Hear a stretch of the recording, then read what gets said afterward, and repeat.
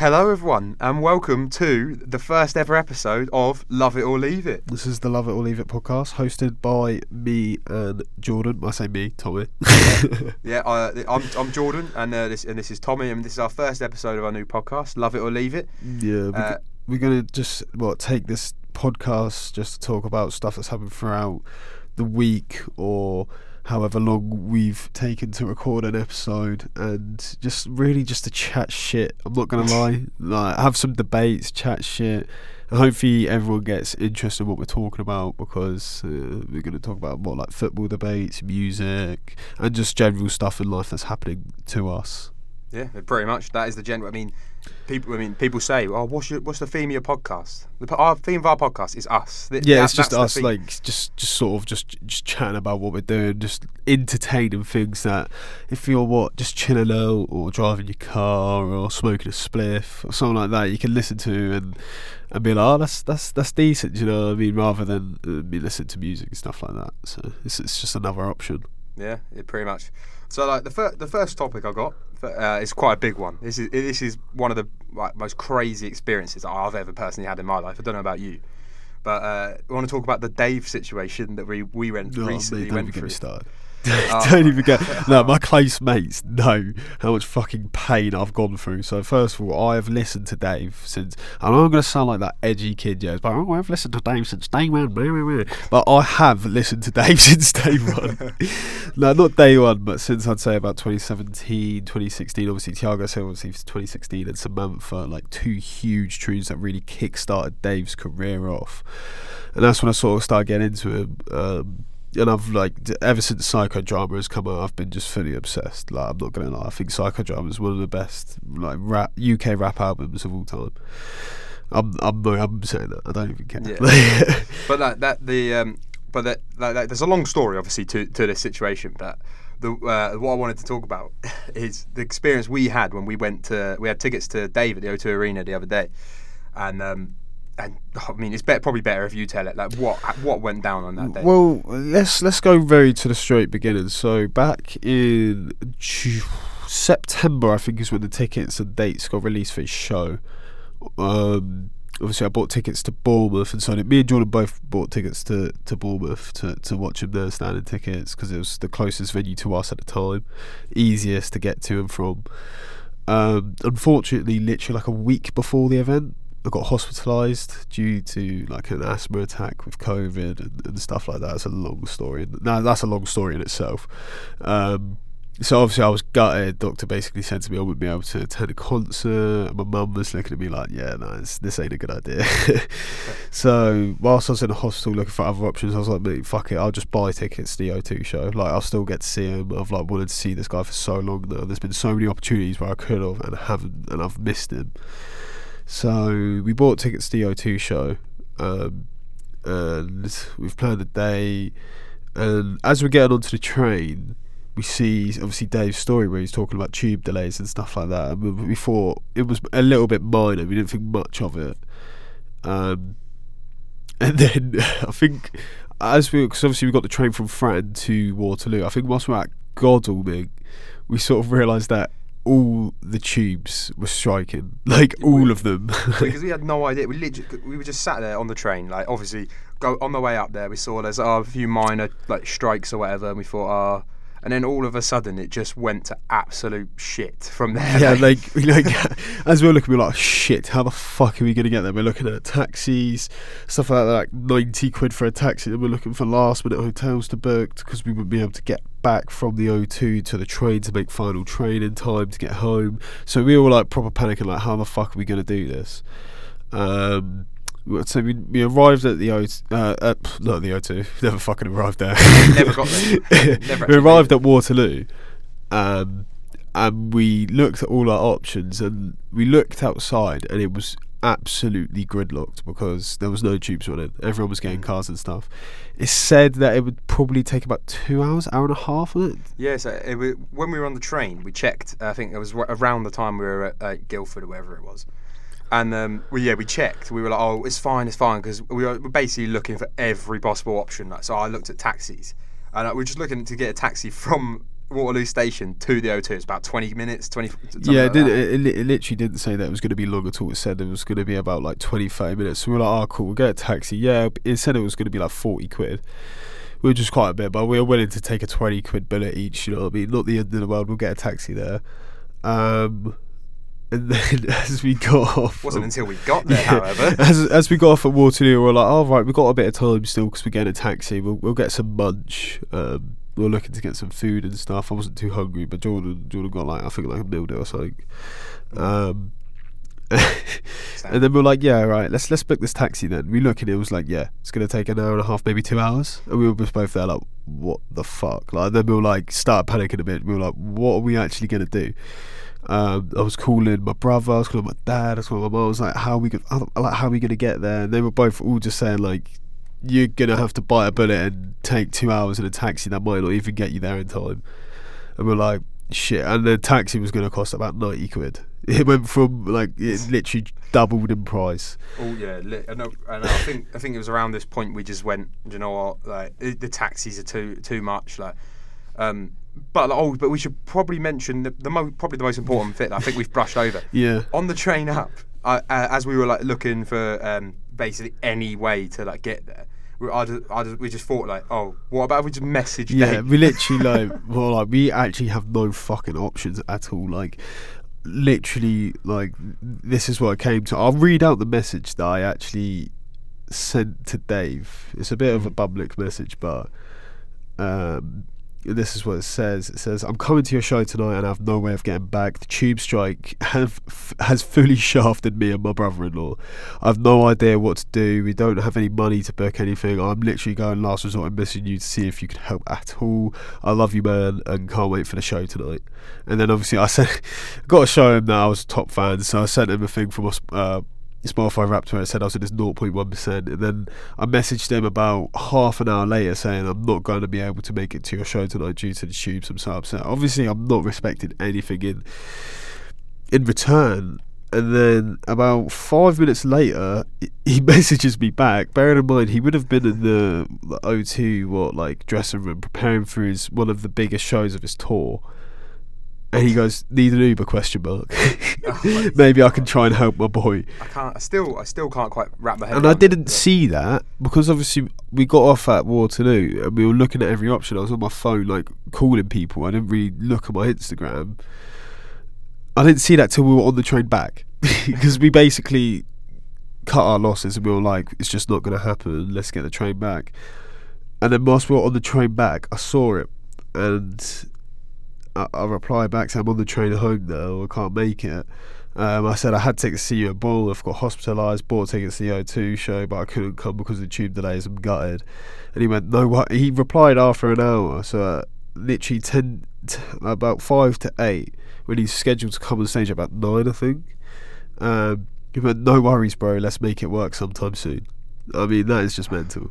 I still, even though it happened like what, a week and a half ago now, I just can't go over it. I really can't. It's just so insane. Man, it's like one of the most surreal, because we just messaged like it was never intended for like, oh yeah, he'll actually be able to help. It was just like, it was just like an offhand, oh maybe, you never know, like sort of thing. And it's just turned into, and bear in mind, this was about what, a week or so before the whole thing with I can't remember his name. Did you see that thing with the guy who like commented on Dave's TikTok and then Dave was roasting him on his story? Yeah, it was like a week before that. So I think that I mean, I'm just saying that could have been you. Yeah, it's just mate, I find it absolutely mental. Yeah, it was like, especially because I've listened to it for so long, and I feel like everyone that listens to Dave can relate to his music in some way or another because he's such a normal person. It felt unreal, like so sick that he actually recognised me. Yeah, it was a great feeling. I can't cause I was literally there. Like, I remember just before I saw the message as well, I was there like, could my luck get any fucking worse? I've had the shittest couple of weeks going, like so bad. But yeah, that happened. So it's boosted my mood so much. And I remember as we were on our train back as well, because we booked tickets to Wireless. We went to book the Saturday at Crystal Palace so we could both see J. Cole, because we're quite big J. Cole fans as well. We like his music, and we couldn't get those tickets in time, so then we were like, oh, we'll go see Tyler instead. and then we couldn't get those tickets. Oh. So then we saw Friday. the ASAP show, and we were like, yeah, we'll do that. Bearing in mind, like, none of us, like, we hadn't really properly listened to ASAP. Like, like, I know his music and stuff, but never really listened to a full album of ASAP Rocky before. Yeah, neither actually. Surprising. Never. And then we were looking at the lineup for the day that we booked, and it was like Lil Uzi, Trippie Redd, The Kid Laroi, Fivo Foreign, and like the lineup, we were just getting gassed about that on the way back, so that sort of lifted our mood. And then we saw the DM from Dave, we were like, oh my god, like literally on a train full of people the way back from London. They've probably been working all day, and we were just there like, oh my god, I can't believe it. Dave's DM me. I don't know where we're gonna like upload this, but like wherever we do, I'll put in the description or comments or whatever. I'll put a link to the video of when we discovered it, because I just started filming. I was like, this has to be recorded. Literally, I was sweating. Like, it was crazy. Like, I mean, literally, like. So we were already like you just said, we were already like lifted our moods and stuff. In fact, we saw the Wireless lineup. We were already like, oh, that's boosted our mood a bit, like made us feel a bit better, something to look forward to. And then you see the message from Dave. It's literally it was just, I didn't believe. You know, it's like when you slide onto your DMs and you see like the name in bold. It was just like, what? it came up because it just came up and like you just saw the Santan was highlighted, and it was just like, oh my, no, there's no way. Like, I don't know. It was literally one of the craziest things. Like, I mean, he's definitely like, well, is he your number one of all time? Your number one artist of all time? Would you say? No, Kanye is definitely my number one. But Dave and Kanye are such different artists. But I just think Dave is just insanely talented, and he's definitely the best UK rapper. He's the hottest he's one of the hottest rappers in the world at the moment. I'd say in the world. Oh, definitely. Yeah. Probably in the UK, but he's probably in the UK, in Europe. Yeah, in the UK, he's probably like number one, arguably. But I mean, Kanye, for me, is just, that man is so talented. Like, yeah, he's fucking mental. What he's doing with Pete Davidson at Skeet at the moment, mate. That's what was giving me my entertainment whilst I was in hospital, just seeing the daily uploads on Kanye's Instagram. Like, what is ye doing, mate? What is ye doing? What is he playing at? Yeah, I mean, but yeah, no, it's the way he produces his beats, makes his music. It's just insane. Like, I feel like Kanye has his own genre. Yeah. Do you know what I mean? Like, he's his own genre. He's very intelligent. You can hear like Kanye influence. Like, I mean, I remember when I listened to I can't remember which Kendrick album it is or the song. So this is literally pointless even saying it. But I was listening to an older Kendrick album the other day, and I just remember hearing one of the songs and thinking like, there's so much Kanye influence on this track. And you can just hear it. It's like he's got his own unique sound, really, isn't it? Like, it's the same with like Kid Cudi, sorry, and Kanye. Kanye really boosted Kid Cudi's genre because it's the same as Kanye's. Yeah. It is the same genre, and that's why Kid Cudi's huge as well, because he makes music that feels like you are the main character. When you listen to Kanye's music, you feel like you're the main character listening to it, and that's why people love his music so much. You get such a boost out of listening because it's sort of just about day-to-day stuff, like, and really like dark thoughts. Especially in My Beautiful Dark and Twisted Fantasy, there's so many dark thoughts in there, and the album Ye. Yeah, that there's so many dark thoughts, but that we all sort of think sometimes. Yeah, so he makes it normal. I love. Yeah, I think Ye is like one of the best. Well, it's one of my favourites anyway. It's more like an EP, short. Isn't it? It's sort of like Kids See Ghosts is such a cool little EP album, and they got so much replay value because they're so short. Like, you could never get bored of it. Like, yeah, the songs are so good. I think especially when, for me anyway, when you're lighting a spliff or you've done edibles and stuff like that, listening to Kid Cudi or Ye or just even Dave, like, you feel the music so much more because you're so much more in your thoughts. Yeah. So I feel like when I listen to music anyway, I have to like proper concentrate and listen to it, because I like listening to the lyrics, listen to the production of the beats and how it's actually made and put together and engineered is so interesting to me. So interesting. Yeah, I mean, another thing I like about Kanye and his albums and stuff, every album's got a theme, and you can see like, I've not done like the most research, but I watched a TikTok the other day, and it was like the beautiful part of Dark Twisted Fantasy is like him talking about the problems that come with fame. Yeah. So he talks in the first half of it, he talks about the problems with fame, and then the second half he talks about his family. Yeah. So how he's split into, he wants to get high. If you look at the first song of the album, which is called Monsters Monsters not the first. The first one is Dark Fantasy. Yeah, that's it. He talks about like, can we get much higher? Can I get more famous? Can I do these drugs? Can I get higher? And then in the second sort of half of the album, when Runaway, sort of after Runaway, he talks more about his family and his wife, and well, not wife, or how he wants to get married and stuff like that. And it really contradicts either side of that. It's like two albums in one. It really contradicts each other, but that's what makes it so interesting, because he just contradicts himself. Yeah, I mean, and like, what's the other one? So you got obviously like the Bear trilogy, like College Dropout. Yeah, College Dropout. I mean, I've recently listened to College Dropout again, and there's so many bangers on there, like Through the Wire, Jesus Walks, Family Business. Like, there's Jesus so Walks is many. That is a great song. Boom, boom, boom, boom. It's such a banger. It used to be my favourite one. That was because I think Jesus. Obviously, I always everyone knows Kanye, but I think I started listening to him. It's probably around the time, like fully, like listening to him all the time. Probably when I was about early teens, so about 13, 14, and Jesus Walks was one of the first ones I had saved to my playlist. I was like, this song. Yeah, College Dropout. And I mean, so you've got hard. All Falls Down on there as well. Slow Jams and Breathe In, Breathe Out, which is two. Slow Jams is so sick because it starts off with Jamie Foxx just having a conversation about how he was at a party and listening to a girl, and he was like, we don't have enough respect for girls these days. And then like it sort of like goes into the music after that, and it's really interesting to listen to. And then obviously you got Late Registration that came out a year after, because Kanye actually produced College Dropout, I think it was about 2001. He started producing it in like 1999, 2000. Yeah, because you've seen the Kanye documentary. Yeah. I still have not. I mean, I've just come back from Amsterdam, so I've still not had a chance to watch it. I've missed it so far. I'm going to try and watch it this week. But yeah, I mean, so is that did it talk a lot about stuff like that in the doc? The main two. So the first two episodes of the documentary is literally how he gets his record label with, I think, was it Rockefeller, that's it. Yeah. How he gets his record label and how hard he works, his relationship with his mum, and how much his mum influenced his music and what he did and how he viewed life.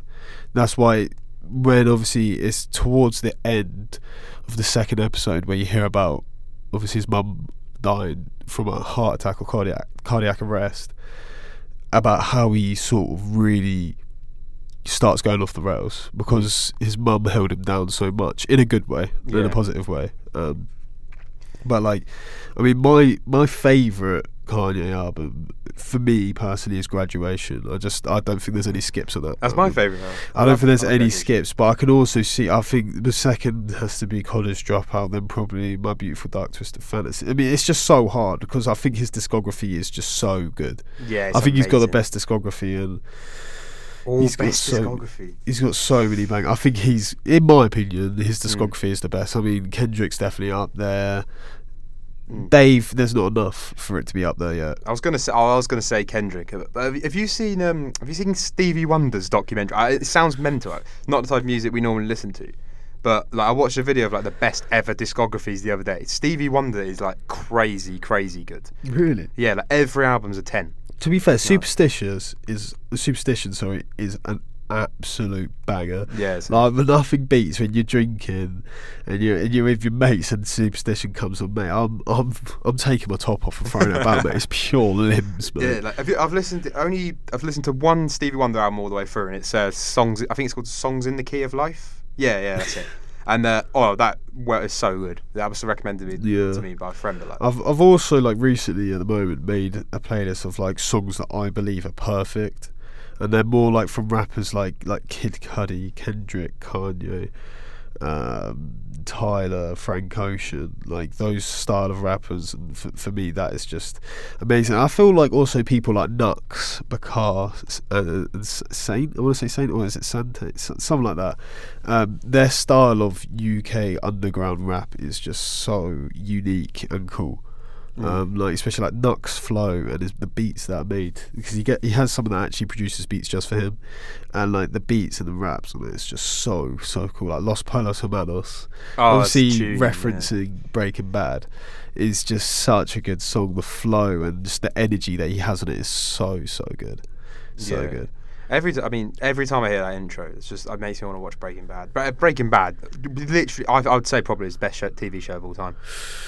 I'd probably go so far. It's got the best like acting. The acting in that show is so good. Yeah, it's so good. Level. I mean, I would have. It's crazy to me to think that there would be a show that would overtake Game of Thrones as my favourite show of all time. But like, see, I've never watched Game of Thrones. It's just not my thing. It's not my thing. Yeah, I mean, it's not for everyone, especially later seasons. I mean, I can't lie. I didn't mind season 7. But the latest season, the final one, was honestly just like, it was just bad. Yeah, I think that's common knowledge at this point, but yeah. The thing is, when I'm watching something, I have to be really interested in it, because my attention span is too shit. I won't like it. If I'm not really interested in it, I don't like the concept of it, I won't like it. That's why I like the Kanye documentary, because it interests me, and the Breaking Bad, it proper interested me with the characters and how much attachment you get to the characters and stuff like that. So yeah. But I found it hard to get into Breaking Bad, because the first season is very, very slow. Yeah, no, it is very slow, but after the first season, it just keeps getting better and better and better. It's just like third season is just the best TV I've ever watched. The third season is just insane. I think it's for me. I mean, definitely not my favourite season 5 in terms of like how much I personally enjoyed it, but I do think season 5 could arguably be considered like the most well made, just because I think the show personally for me gets better and better as it goes along.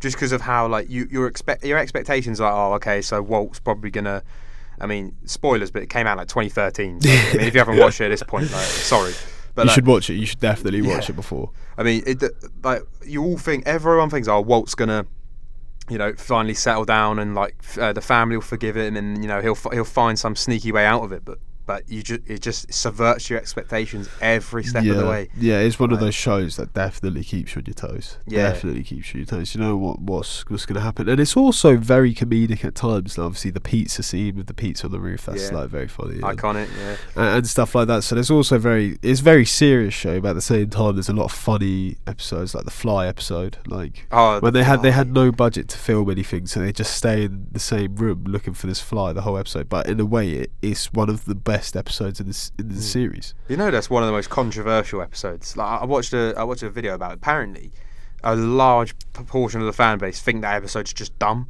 and just it's out of place. But like I remember watching it, and I remember at the end it's definitely one of the most memorable ones, because at the end of the episode when like, obviously the whole theme is like there's a fly essentially that is contaminated, in Walt's words. The lab. When really Jesse's point is, oh, it's just a fly, but Walt's point is, no, it's a contamination. Like, we need to get rid of this. It's important. Blah blah blah.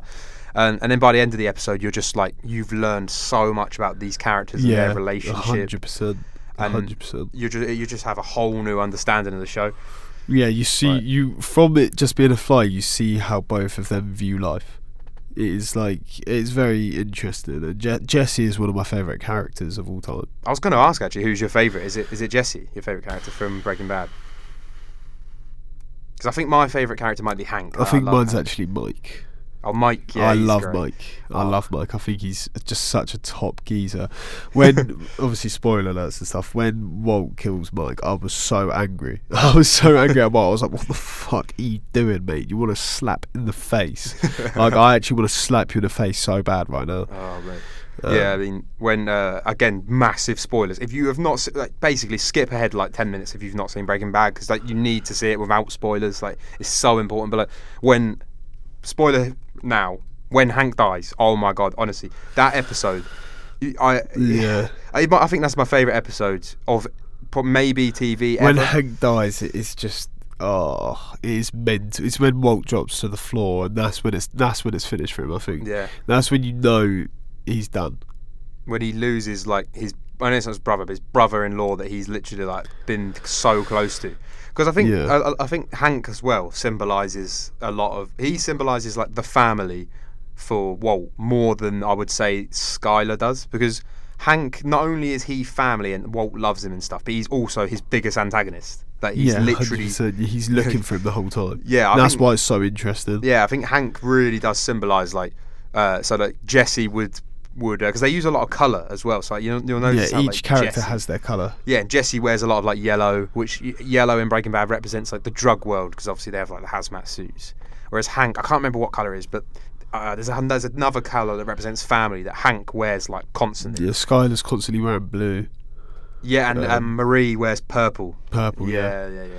So, yeah, it's very interesting show. I would highly recommend. There's also like another show I'd really recommend on Netflix is The Last Dance, and that's only if you like sports documentaries and stuff. But The Last Dance is definitely the best sports documentary I've ever watched.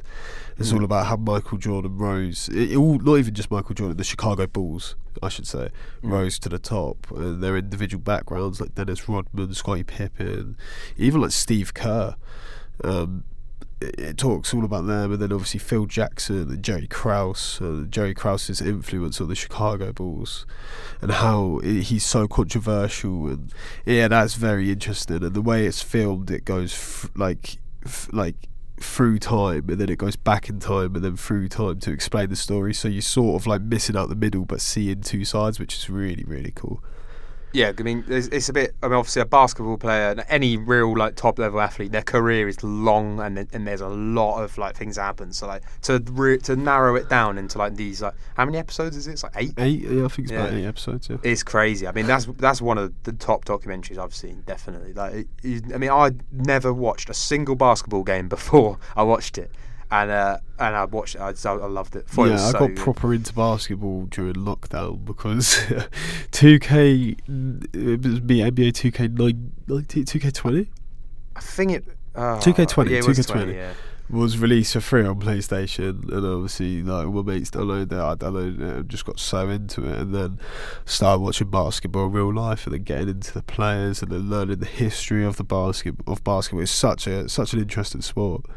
So yeah, proper got into that during lockdown and stuff. Yeah, I mean, could talk about basketball for all day. I mean, I say that I can't. I don't really know that much about it, but like, one thing I do want to talk about is the Spurs Everton game yesterday. Obviously, you're a big Tottenham fan. Oh, what a game! What a game! Result. I think, Harry Kane, he's just the best striker in the league, in my opinion. Obviously, everyone's got their different opinions, but Harry Kane is just the goal he scored yesterday, the volley across goal, similar to the goal that Ronaldo scored against Spurs. It was just top level to finish that first time. And I mean, you got players like Dejan Kulusevski like shining. I mean, what a signing he's been since he's joined. What a signing! He's been brilliant, absolutely. He's had a goal contribution at every game he's played, I think, so far. I could be wrong. Except for the first game he played, but yeah, like we scored against City, a couple of assists here and there. It's just he's quality, and the way he creates something out of nothing is good. I mean, I think Spurs' front three of Kane, Son, and Kulusevski is definitely good enough to win a league. It's just the rest of the team is so shoddy. Like watching the defence at times is just draining. Because I feel like we do have all the right players. We just at Spurs don't have the right mentality to win. Like we got the right manager. We got some of the best players in the world in Harry Kane, Heung-min Son, and stuff like that. But we just can't win. I think just can't win a trophy. It's just cursed. The thing with it's just the history of Spurs. I don't get Tottenham. I really don't understand them, because you'll watch a team against City, and I mean, but on paper before that game, you got Tottenham will just lose the midfield battle every time. Like but they obviously beat City, which is crazy. Great. Like we did the double over them this season. Yeah, and they've only lost 3 games, and we've two of those games have been Spurs. And then the next week to lose to what's it called? Who did they lose to the next week? Burnley, yeah, and then Middlesbrough as well. Yeah. I just don't get it. And then to batter Everton, absolutely. I mean, Everton are just Everton are shit. Everton are shit. I mean, I think what happened against City was unfair. That was a definite handball. Rodri, how City got away with that, I will never know how much they paid the ref. You want to talk about United paying off the league? Jesus, United are just. I mean, they're a lost club at the moment. I don't know who's going to be their manager next season. Oh god, United. I mean, I was going to ask in a minute about the United game. Don't worry, because like the derby is a big thing. But it's like I think with Tottenham, like I think a huge, at least one, because I know they've got like Romero and stuff, but at least one big defender they need, because I just don't think that their current defence is good enough to get top four. No, definitely. It's more just Spurs are so inconsistent. They're so inconsistent at the moment. We beat City one week, lose to Burnley, and then smash Everton 5-0 and look like a top world class team. Yeah. Whilst we're doing it, but. This is what I mean. I can see how Antonio Conte is getting so frustrated with his players and team, because we're just so inconsistent. One day we'll go out and we're so up for it. We want to win the game so bad.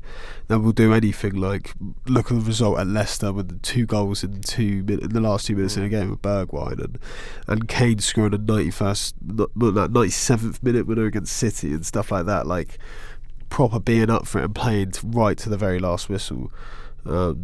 Yeah, that is the literal definition of a top player. I mean, Harry Kane. I mean, yeah, he's in recent form. He's just been so good. Yeah, that's the thing. So good. Everything that happens in that Spurs team goes through him or Son. Everything, pretty much. Literally. I mean, I think players like Højbjerg, he's underrated. I think every time I watch Højbjerg, he plays really well. I don't know. I don't know if Højbjerg, because a lot of people think he's shite. Like. And I can see, like, certain times when he's defending and stuff, he's running around like a headless chicken. He is.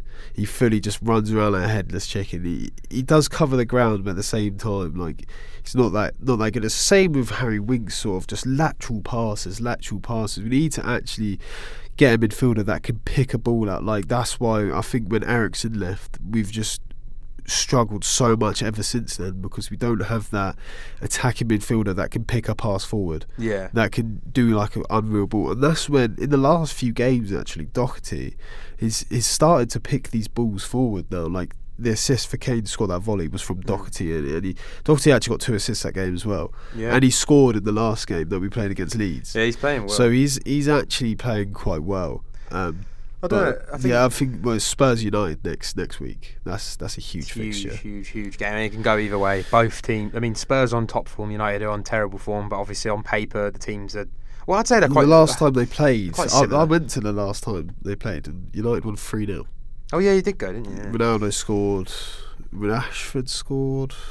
I don't know who else scored. I can't remember.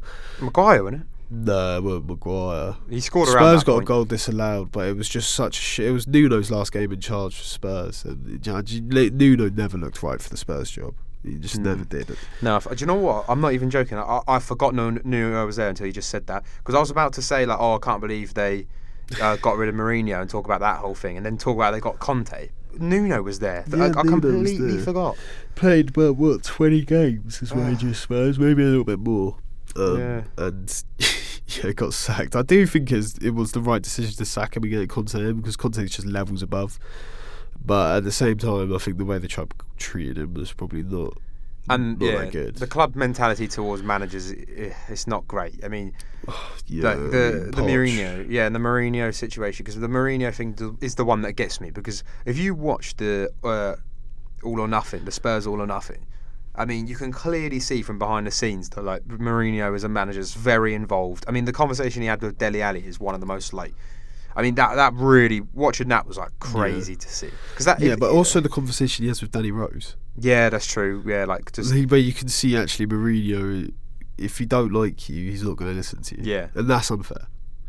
I do think that's unfair, because with Danny Rose, he talks about some of his performances compared to the other players' performances, and like, Danny Rose goes, "Yeah, I've had a few poor performances, but so have these players." And Mourinho's like, "I don't care." Obviously he doesn't say that to him, but it gives off the same energy that he just doesn't really care, because he's already made his decision up about Danny Rose. It's a sort of manager.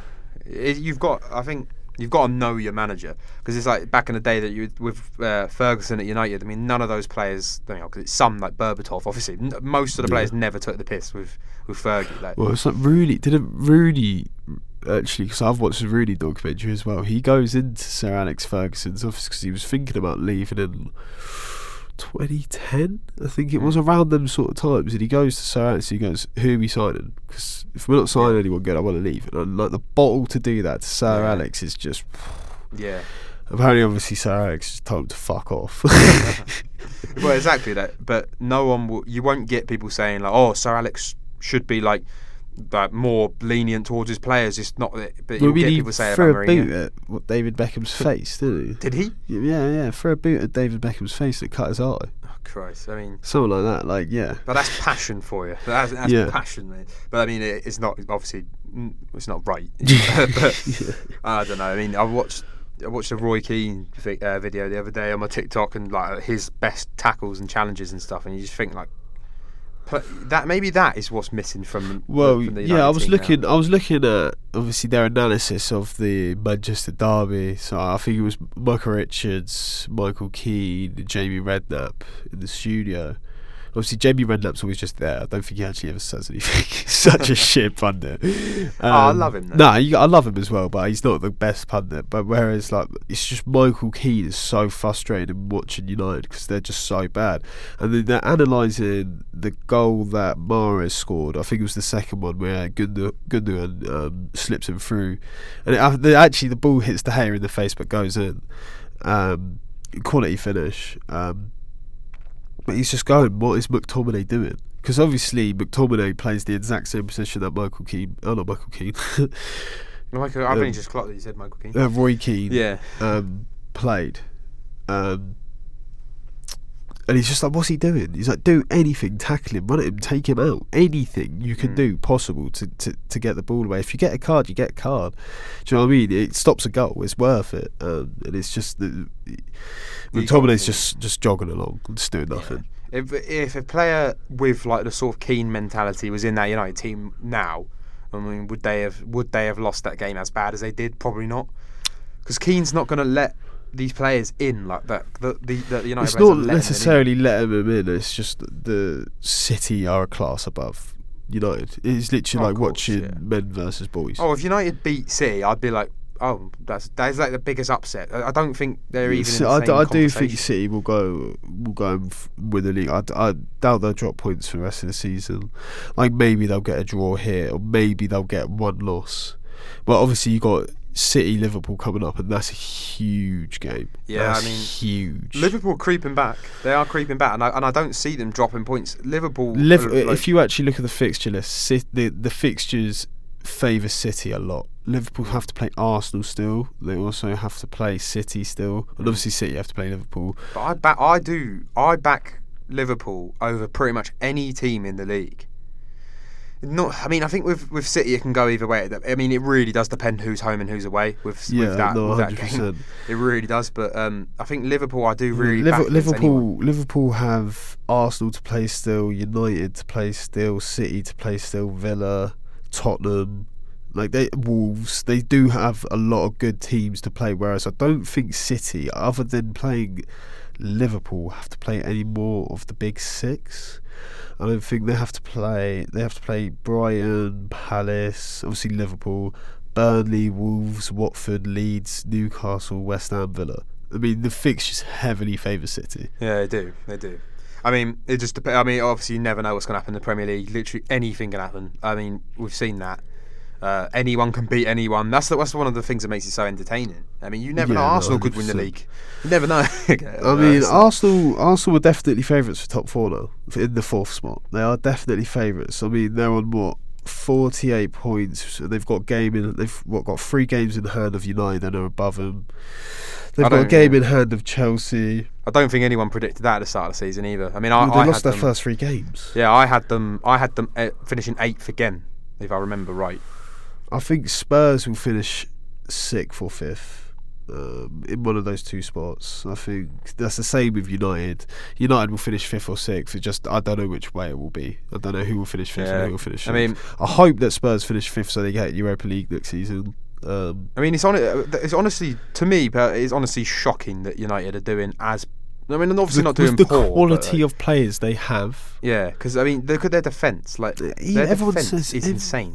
Their defence, on paper, But obviously, I'm I saying don't even think it is United's defence. Yeah, Varane. Quality world class defender. Yeah, but and Luke Shaw. I know he's injured. Luke Shaw has literally been awful this season. Yeah, the way the way he defends and his awareness is so bad. I was watching this video of Rio Ferdinand analysing United's defence, and he's talking because Maguire and Shaw are both on that left side. Now they've started playing Tejas instead. That Shaw doesn't even play anymore.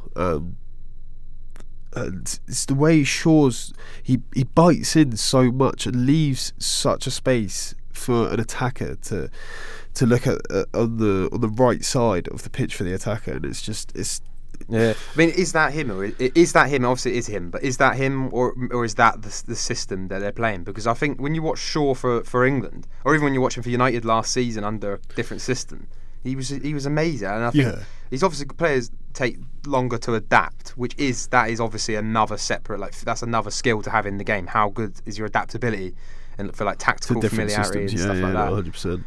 I mean, it's just like maybe it just doesn't sit. I mean, he does push forward, doesn't he? I mean, he likes to get those crosses in. He's bloody good. No, he is good. I mean, look, he scored the goal in the Euro final. I think that all changed our lives for about an hour. Exactly. An hour. Like, and then obviously I know like this. When I say this name, it's going to be like, what is he on about? But in terms of like, Wan-Bissaka is one of the best tacklers in terms of a fullback.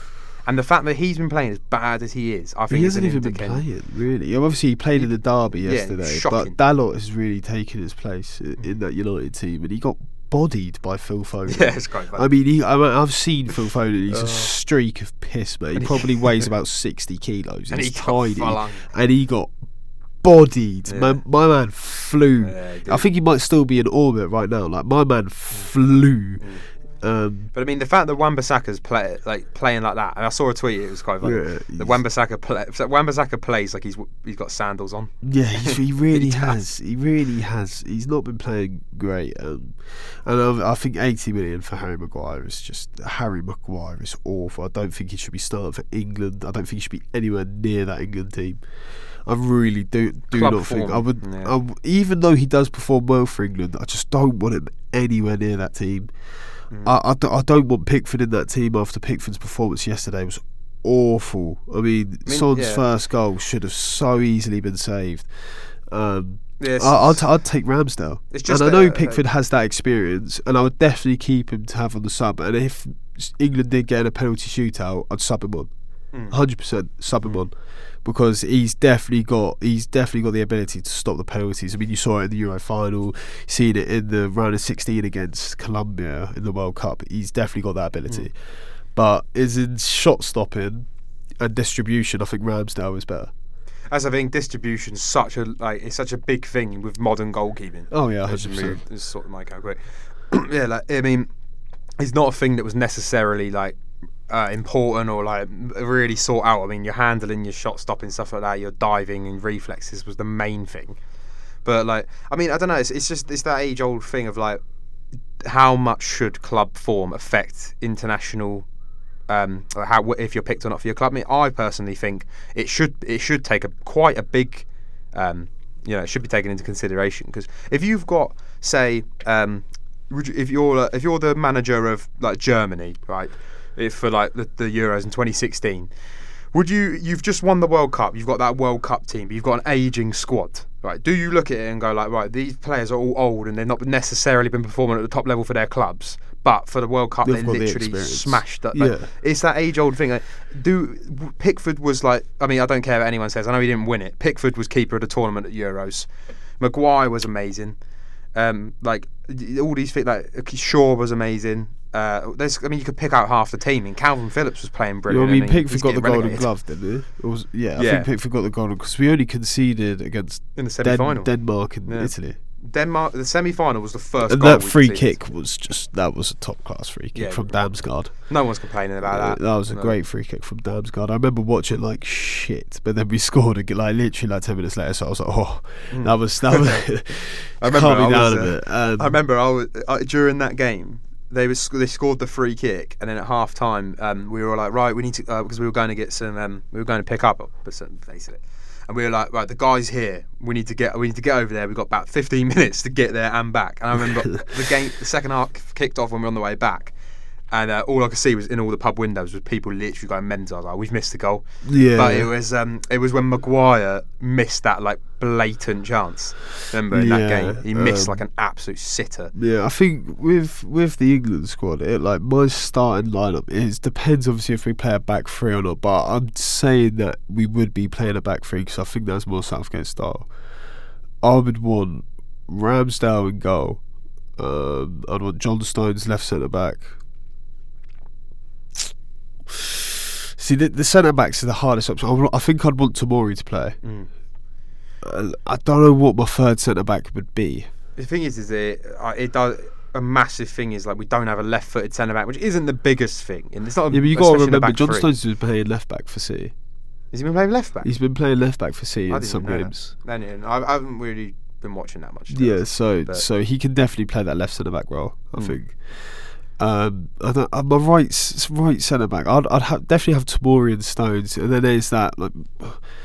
You just got to chuck one in, haven't you? Like, in my opinion, I'd have Eric Dyer, and I would see how loads of people would disagree with that. I'm not saying he's the best, but in my opinion, I'd rather have Eric Dyer than Harry Maguire. That is a big statement because it's just so frustrating because it's not valid to say. But Maguire played so well for the Euros and all that. He deserves to be in the team because he's been he's been on another level of poor, at least recently.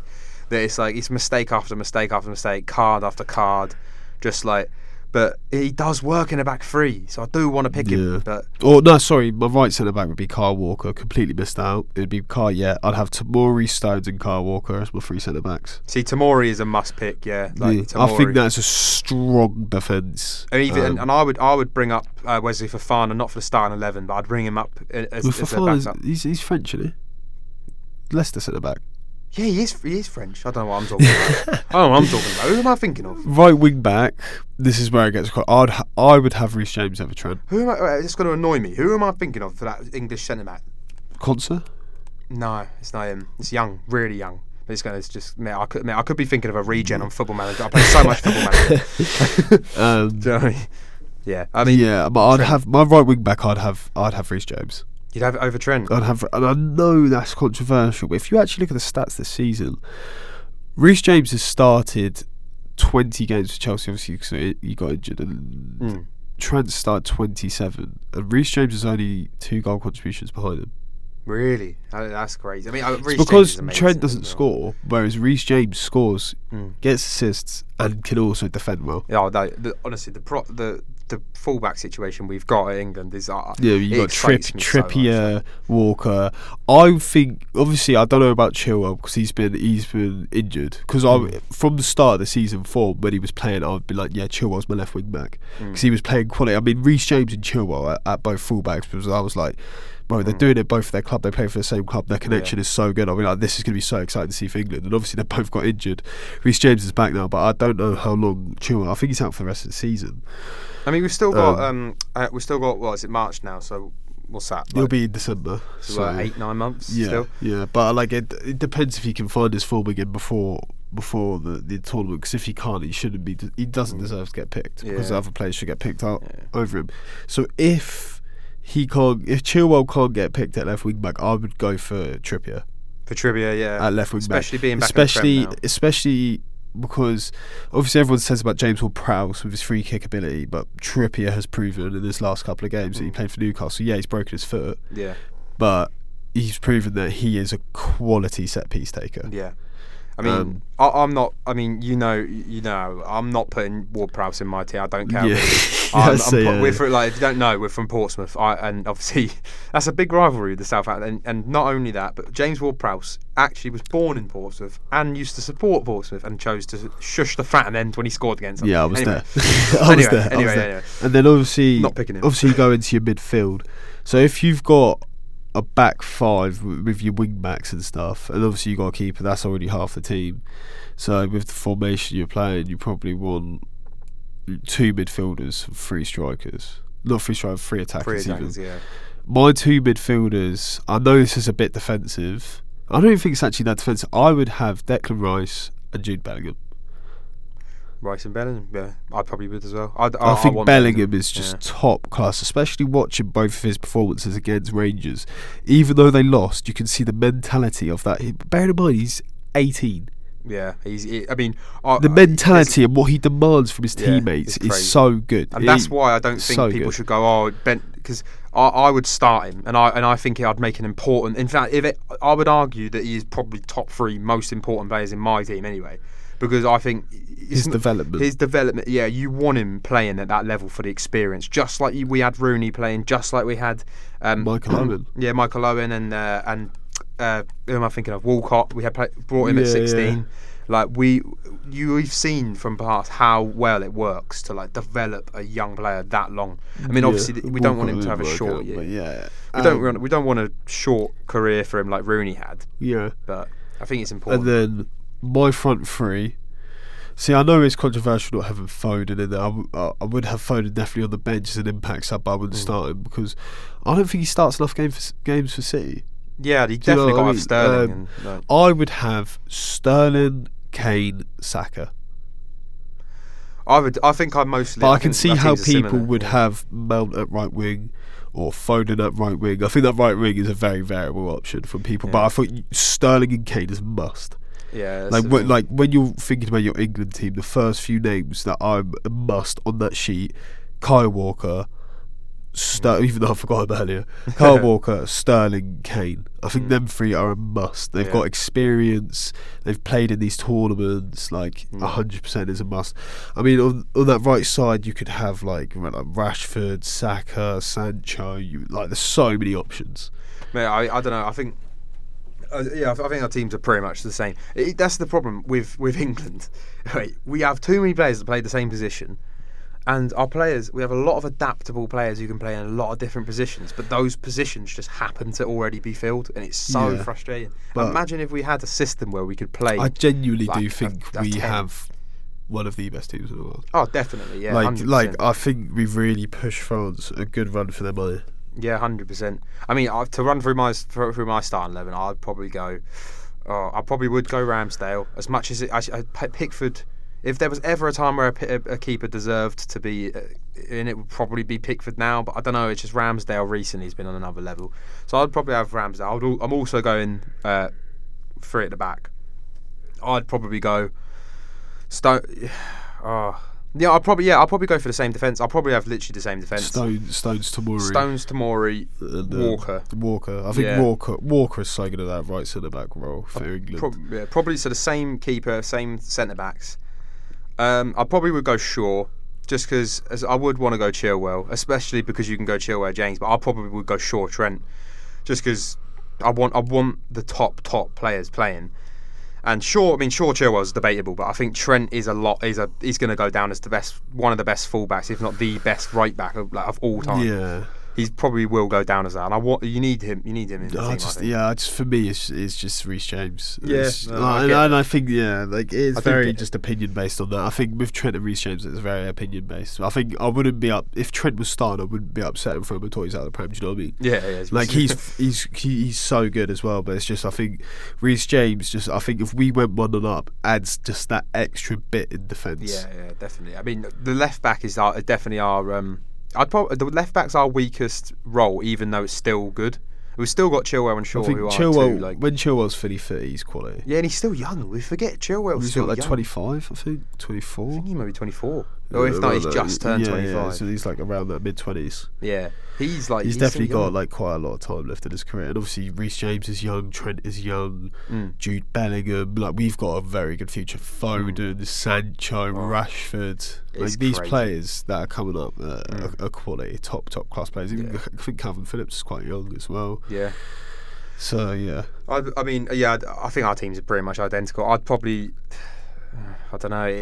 throw Foden in over Saka, which is painful because Foden.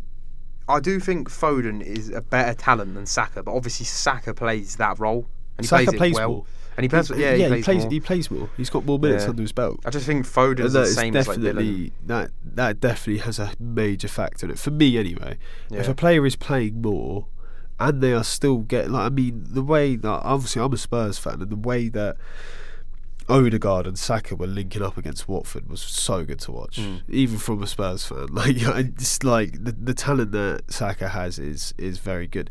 Even for the second goal that they scored, he tackled the ball off a player, passed it to someone else, and then gets the ball back and finishes at top corner. And that comes from him just being on it, pressing. Yeah, do you know what I mean? He brings the energy high, and I think know. that's what you need, especially when you've got a player like Kane up top, who isn't the fastest and can't press. As well as like Sterling, as well as like these people that are in like the City teams or Liverpool teams that are so used to this like high Gegen press, like sort of just constant running. Like sort of what's the word I'm looking for? I can't think of the word, but when they're sort of system. But they're sort of that sort of when they're so used to that system. I think you need players like that around Harry Kane, because you have to have Harry Kane start for England. He's the captain. Yeah, that I think, and he's scored the most goals in the Euros. He scored, and everyone says, "Well, no, Sterling didn't," but no, everyone just remembers Sterling's goals because he was the only one that scored for so long in the Euros. But he scored the most goals in the Euros, scored the most goals in the World Cup for England. So he definitely has to start. Yeah, I think Kane is number one pick. Surely, I think he's most people's number one pick. Because who else are you putting? You putting is Calvert-Lewin seriously? I mean, to be fair, I watched the game that Villa played against. Who did they beat 4-0? Literally like 2 days ago. Forgotten. But I watched that game, and Watkins played quality. Watkins did play so well. The goal he scored, he sort of like does like a Cruyff turn, and Southampton, that was it. They beat Southampton 4-0, and Southampton are definitely in form at the moment, so to do that was very, very good and impressive. I mean, Coutinho played top class. That's the thing. I love watching Coutinho play. I love watching him play. He's one of those players that just, you never know what he could do. It's the same sort of when you watch like Neymar and Mbappe, Messi. He for me, especially in that Villa team, because he's got so much influence over him, he's so good to watch. Yeah, he's literally a brilliant player. That's the thing. I mean, going back to England, I think a lot of people talk about Ward-Prowse, going back to Ward-Prowse on it. Yeah, I get it. I do understand it. Now, there's a huge amount of people that say we need to play Grealish alongside Ward-Prowse, just because obviously Grealish wins more fouls than anyone in world football, and then that will give us a lot of free kicks. I don't think that having as exceptional, he's probably top 3 set piece takers in the world, that he is exceptional, but like, I don't think that's worth dropping Bellingham or Rice. No way. Declan Rice I think is the best, other than Kante, the best defensive midfielder in the Premier League. I mean, West Ham have said his worth is between 100 to 120 million. Like if you're West Ham, you literally have no reason to sell him, because obviously you get a lot of money, but I wouldn't want him gone over there. Declan Rice is very heavily linked to United, and I really hope he doesn't go to United, because I think it will kill his career. That's what United's come to these days. Like, I think he's better off staying at West Ham than going to United. Or he could potentially be like the Fabinho replacement when Fabinho eventually goes, or Fernandinho even. Yeah, he could go Jordan to City. Henderson. It just depends if they want him or not. It's just like he's exceptional, and it is not. And you don't. Like DMs aren't really as commonly used as they were back in the day in modern football. It's a lot of time you want to sacrifice a defensive player for an offensive player nowadays. But like that's why you get players like Rice, and it's so important. Like. So important. One other DM or defensive midfielder in the Premier League that I think is heavily underrated, that no one talks about a lot, is Rodri. I think Rodri is the only player, other than obviously Edison and like a couple of the centre backs in that City squad, that consistently starts for City. Every game Rodri's playing. Yeah. I think I've watched Rodri. I've only watched Rodri a handful of times, to be honest, because he never, as much as he does play a lot, because I see his stats at the end of each season, he plays a lot. Every time I watch him, he's never playing. Never. He's always Gundogan, like De Bruyne. He's never there. De Bruyne is so good. I've watched him a handful of times. Rodri. I've never seen him have a bad game.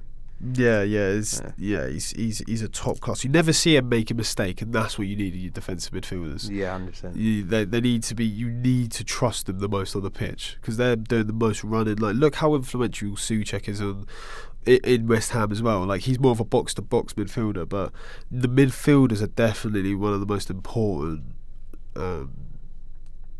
positions on the pitch, 100%. Oh, And yeah. that's why you see teams like United doing so poorly and Spurs doing so poorly, because the midfielders let them down.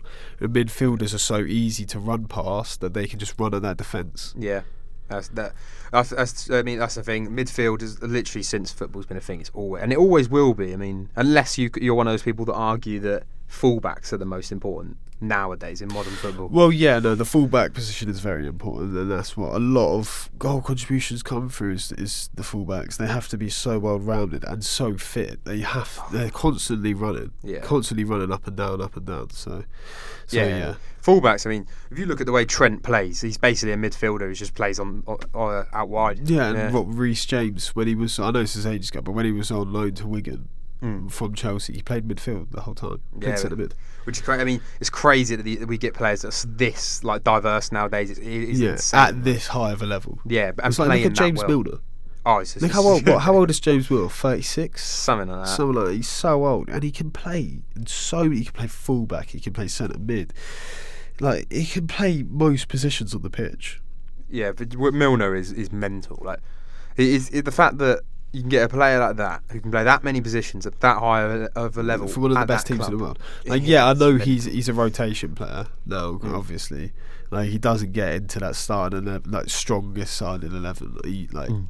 Easily he doesn't get into that, but still, just to have that player on the bench is so handy for a manager. Oh yeah, ask Jurgen Klopp what he values Milner at, and you'll be. I guarantee you'll be shocked. Yeah, 100%. Yeah, because apparently Milner is one of the fittest players in the squad as well. Yeah, he will be. I'm not surprised. Like, he's like a workhorse. But just what you got to remember, he's so old compared to these younger lads, and he's one of the fittest there. Yeah, I mean, I don't know. I think there's another thing with Milner as well. You can see he's like one of those players that you watch and you can see he scans constantly. He's always there. Like, what's my next play? Where do I go? Like, and I love that. Like, I love watching. I recently I did a film, a little VT at the Portsmouth women's teams, like one of their training sessions, and just watching professional players in person is crazy. Even at, like, obviously, no disrespect, but that's like a lower level compared to what we're talking about. A lot lower level. And even then, watching them, like, they had like the mannequins set up to make like runs, perfect runs every time, like scanning around it. Professional football players are more intelligent than people give them credit for. No, 100%. But who do you think will win the Champions League this season? I think it's an English team. I think it will be an English team again. And I think it will be I think it will continue to be an English team. To be honest, I think, or at least we'll be in the finals or semi-finals. Just because simply the Premier League is just such a level above every other league in the world. Yeah, no, 100%. This is so easily the best league in the world. It's so competitive, and do you know what is good? Is the games where you have City struggling so much against Everton, who are battling to stay up. Like, that just shows how good the league is. Whereas, like, you look at this City team now, this Liverpool team now, and you can say it was as good as the Barcelona team back in the day, and the Barcelona team would smash the bottom sides like 7-0, like 6-0, or so with Real Madrid. Do you know what I mean? When they went in 2015, when they had the MSN, and 2016 when it was Benzema, Bale, and Ronaldo and stuff. Like, I can see. I mean, for me, but it's just Liverpool, City, isn't it, really, and Chelsea, I guess, as well. But and then obviously even got PSG. Even Arsenal are playing so well at the moment, and stuff like that. I mean, they can. League. I mean, they can forget. Obviously, Champions League. Arsenal have been in that. They can forget. They can forget the Champions League, mate. I mean, when was the last time they were in it? No, to be fair, I think they will probably get it this season. Yeah, they will. I mean, they've played well. To be fair to them, nothing but respect for Arsenal for this season. Because I mean, I really thought. They really thought at the start of the season, I was like, Arsenal were going to do terrible. Like, the last time Arsenal were the Champions League, Donald Trump wasn't president. Well, before he was president? Oh my God. I mean, I'm pretty sure that's I think it was like, when was it? It was like 2015, 16. 2015, yeah. And they got knocked out by Bayern 7-2 on aggregate. I mean, I know as a Spurs fan we can't talk because we got put in a spliff by Nabry. Obviously we went 1-0 up in that game, and so I was like, yes, 1-0 up against Bayern, and then I remember seeing Spurs 1-0. I was like, oh my God, and then it went downhill. Yeah. I don't know. I think it will be an English team. My prediction is that it will be an English team, and if that's not enough of a prediction, I will say. I think it could be City's year. I think it could be City's year. I'd go PSG. Do you reckon PSG? I'm going PSG. I think the experience they've got in that squad is enough for them to win a Champions League. And obviously, Poch is a top-class manager. I think he gets criticised too much because he is expected to do so well with that PSG. I mean, bearing in mind, to be fair, that PSG team is a super team. Oh, it's a joke. It's a super team, yeah, easily. But I don't think it's as much of a super team as the ones we've seen in recent years. But, and I know that sounds ridiculous because they've obviously got front three of probably the best front three of all time. You've got to remember, they've got Neymar, Mbappe, Messi, Ramos, Nuno Mendes, Hakimi, Donnarumma, Navas. Yeah. They've got 2 world-class goalkeepers. Their team is insane. But I think when you look Verratti as well, I think the last time we saw a super team, because you could argue that obviously City is a super team, Liverpool's probably a super team as well. But a proper one where you look at every single player in the starting 11 is world class. Yeah. I think the last time we saw that probably was Real Madrid 2017-18. That team, my God, that team was quality. Every team in squad was an iconic player. I remember watching the Champions League final with my brother, and it was when they were playing Juventus, and it was just the tempo of the game was so fast. The way they're playing, they've already picked the pass before they've even looked up. Oh, their goal they scored in that game. Even the goal that Mandzukic scored in that game was insane. One of the best goals in Champions League final history. I mean, obviously you got the goals that Bale scored against Liverpool. That overhead kick, just insane. Yeah, so it's crazy. I think the level that we're at now. One thing that I think is it's like common knowledge sort of among football fans, but it's a thing that you're not really allowed to say or talk about. I think the level now is so much higher than the level with anything we've ever seen in football. You can't compare as much as this is a bit hypocritical because earlier I was talking about how Roy Keane, we need a player like that, but realistically a lot of players from the 90s and 2000s aren't getting in modern teams. They're just not, because the level is the stamina required, the fitness, everything is just, you need to be able to do everything. You need to be able to pass, dribble, no matter what position. Even arguably goalkeepers need to be able to it's I was watching this thing, and it was people don't watch sports for the people that can do the fundamentals anymore. People watch sports for the people that can do something out of nothing. Yeah, that's what people watch, try and spot. And when one player does have an insane performance, everyone just hops on the bandwagon so quickly these days, and that's how people can just explode so quickly before even genuinely proving themselves as a player. They can be huge. Yeah, we've seen that time and time again. They're wonder kids. That never make it. Like Jack Wilshere and players like that. They never really reach their full potential. I feel like there's so many of them. Think about Robinho. Robinho. Oh my God. Yeah, they're a player. I mean, Robinho was meant to be the next big thing. I know he had he's probably arguably the best striker of all time. But R9 literally could have been Messi, Ronaldo level. He never won a Champions League. That's insane. A player of that quality literally never won Champions League. And he should have won a lot, because he's literally I think at his peak he had times where he was close to Messi and Ronaldo level, but I think he could have got there if he hadn't had that injury. Yeah. And it's so sad when you see examples like that in football of players just not reaching their potential. They were almost they were destined. Jack Wilshere is another one who's sad for me, particularly. He's one of the youngest players to ever play for Arsenal. Yeah, and I'm from the age of 20 being a top talent. He should have really been England and Arsenal. I mean, unless he moved, obviously, he should have been their next. He should still be playing now at the top level, 100%. Yeah, I think he's a Dutch team. He was a free agent at the start. He's gone to a Dutch team now in January. I'm not too sure. I know. Yeah, he's gone to some random team in Europe. Yeah, because I tried to sign him on my Football Manager save, so I know he was a free agent. But oh mate, I can't even lie to you. 90% of my football knowledge is from Football Manager and FIFA these days. Yeah. Oh, it's crazy. Yeah. It's for a lot of young kids. A lot of my football. I don't play FIFA anymore, but a lot of my knowledge from players and stuff was through FIFA. I mean, like, if it wasn't FIFA, I'd have no idea who Wissam Ben Yedder is, mate.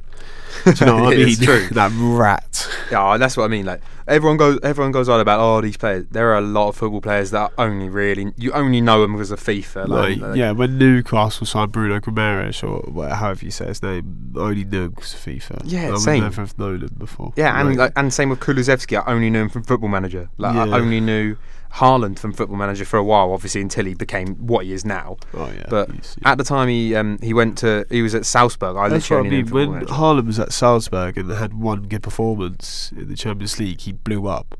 Before he'd actually properly proven himself. He blew up. Yeah, exactly. And he had loads of clubs sniffing around him, and he has a lot of clubs sniffing around him. I mean, he's heavily linked to City and heavily linked to Real Madrid. I mean, that would be a good move, I think, Real Madrid. Yeah, and obviously what PSG are looking to replace Mbappe if he does go to Real Madrid with Rashford, which is mad. But this is another topic I want to get on. Back to the England squad. Would you have Harvey Elliott on that plane to the World Cup? No, I wouldn't. Not yet. I wouldn't. I don't know. I don't know whether it's attitude or whatever. I just don't. When I watch Harvey Elliott, obviously he's a good, talented player. Yeah, stuff, he's quality. But he thinks he's God's gift to football already, and he's not. I don't think he's anywhere near Foden or Saka level. Yeah, but they do play different positions. Oh yeah, with Elliott, he does play that centre mid, box to box position. I'm only comparing them as young players, but even then, comparing to Bellingham, he's not even in the same category as Bellingham. Yeah, I'm not saying he would start, but just to go. That's what. Yeah, no, I think there's so many, even the backups, even obviously Henderson's got to be on that plane. Yeah, definitely, and that's controversial because a lot of people will be like, "Don't get," but come on, like you can't. How long can people continue to disrespect Henderson? Like, how long Henderson can this is go quality. on? Like, he's proven time and time. And by the way, I'm not a Liverpool fan. It sounds like I'm like the biggest Liverpool. I'm not at all. But like he's just he's proven time and time again that he is a top player. Okay, not in terms of like technical ability. No, has he got the technical ability? No. He's a great leader. Is he the best passer of a ball? No. Is he the best tackler? He doesn't really do any of the key things in football like to a top level. Yeah. But he does everything. He puts his literal full heart and soul into everything he does. He's a top leader. Like he'll shout at every player. I mean, have you seen the clip of him like going when Andy Robertson's going for a challenge and he's like, Robbo, like Marco, he's like shouting instructions. And he that's what I mean. You need a player like that. Imagine a player like that, captain in England. I mean, I know Kane's going to captain. That's what I'm saying. If you had it your way, would you have Kane as captain? No, I wouldn't. I don't rate Kane as a captain. Not that I'm saying he's not a good like leader or anything. I mean, we've spoken about how much I rate him already. But in terms of a leader, like as a captain, I don't know. Like I'd probably have. In the starting 11 we've given. So obviously, I don't know who would you have? Because I mean, there's no real like, top leaders. Yeah, Rice. Declan Rice is he's West Ham's captain. You got to remember, Harry Kane doesn't captain Tottenham. Lloris does. Yeah. Exactly. Obviously, he's the vice captain for Tottenham, and when Lloris doesn't play, Kane is captain. But Lloris is captain. That's what a lot of people forget. A lot of people think that Kane is Spurs captain. Yeah. A lot of people do forget that it is Lloris. But yeah, obviously you got Henderson who captains. That captains Liverpool and stuff, and what you got to remember, whoever the England captain is, they have to start every game. Yeah, but would you have Jordan Henderson as captain for England? Because will he start every game? Oh no, I wouldn't start him. That's the thing. That's why I wouldn't have Henderson. I wouldn't have. Kane when he's fit starts every game for England. Yeah. Sterling when he's fit starts every game for England. I feel like Declan Rice when he's fit will start every game for England. Maybe that is what we're lacking. Maybe England are lacking. Even like Kyle Walker.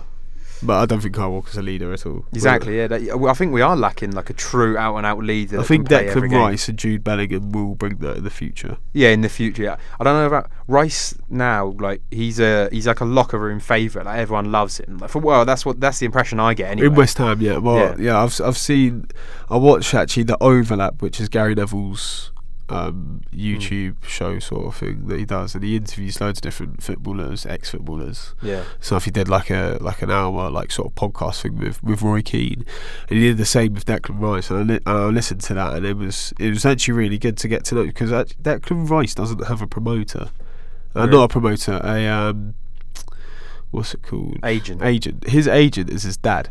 Really? Yeah. That's His dad is crazy. his agent. Well, that just shows his talent. The fact that he's getting scouted by clubs like United and he's He made agent. that decision that he knows that his dad is always going to have his best interest at heart. Yeah. And obviously his dad had to do loads of courses and obviously had to like know what he's doing. But yeah, no, I really like stuff like that because it shows how down to earth Declan Rice actually is. Yeah. I think he's just a normal kid. Yeah, humble as hell, like, and just funny. And like, he loves a laugh. Yeah, and you can tell he's a confident guy, gets along with everyone. I think he could potentially be a really, really good for England. Really good. Yeah, 100%. And Bellingham. You can even see like after the Euro final when he was crying his eyes out how much it actually means to him and the players. And I think we have, as England over the past years, have really lacked that just passion. Yeah. Because the players, obviously, they talk about the golden generation, how they were so focused on their club football. They had more passion for their club than they did for England, and it should not be like that. No. It should not be like that. And that's playing for England is an honour. Yeah, and that is one thing. Like this club, the players we've got, you can see just from the Euros, like they wanted that. They wanted it so bad. Yeah. Like, I think we all did. I think we all as a country. It was ever since the World Cup we knew that the generation we have now is exciting. Yeah, exactly. Like we can believe again, even if we don't win, we can believe in our players, Yeah, and that's nice to have, 100%. Yeah, we've got like obviously we've got Harry Kane, so already just from the fact we've got Kane, our attack, and obviously we've got Sterling as well. Our attacking players is like one of the best attacking. We've got one of the best attacks in the world. Yeah, exactly. We've got like one of the best defences as well. One of the best midfields. I don't know about that. I think we do because I think just from like obviously this is talking about like from potential as well. If you include potential and everything, because we don't know how good Tomori is, but from how he's been playing, like Tomori could be like the next like best English defender. What about even people? No one mentions Chris Smalling for Roma. Yeah, he's been good. Yeah. And Tammy Abraham. We haven't even talked about Tammy Abraham. He's been brilliant. He would definitely be my sub striker. Yeah, big Tammy. I love him. But I also do really like Ollie Watkins as well. I think he gives another. I think Abraham and Kane give the same sort of option up front, whereas it's a target man, great at finishing and stuff like that. Whereas Watkins brings a different option. That's true. Up front. That is true. That's what hurts Tammy. Like you wouldn't play Tammy over Kane. No. Like why would you do that?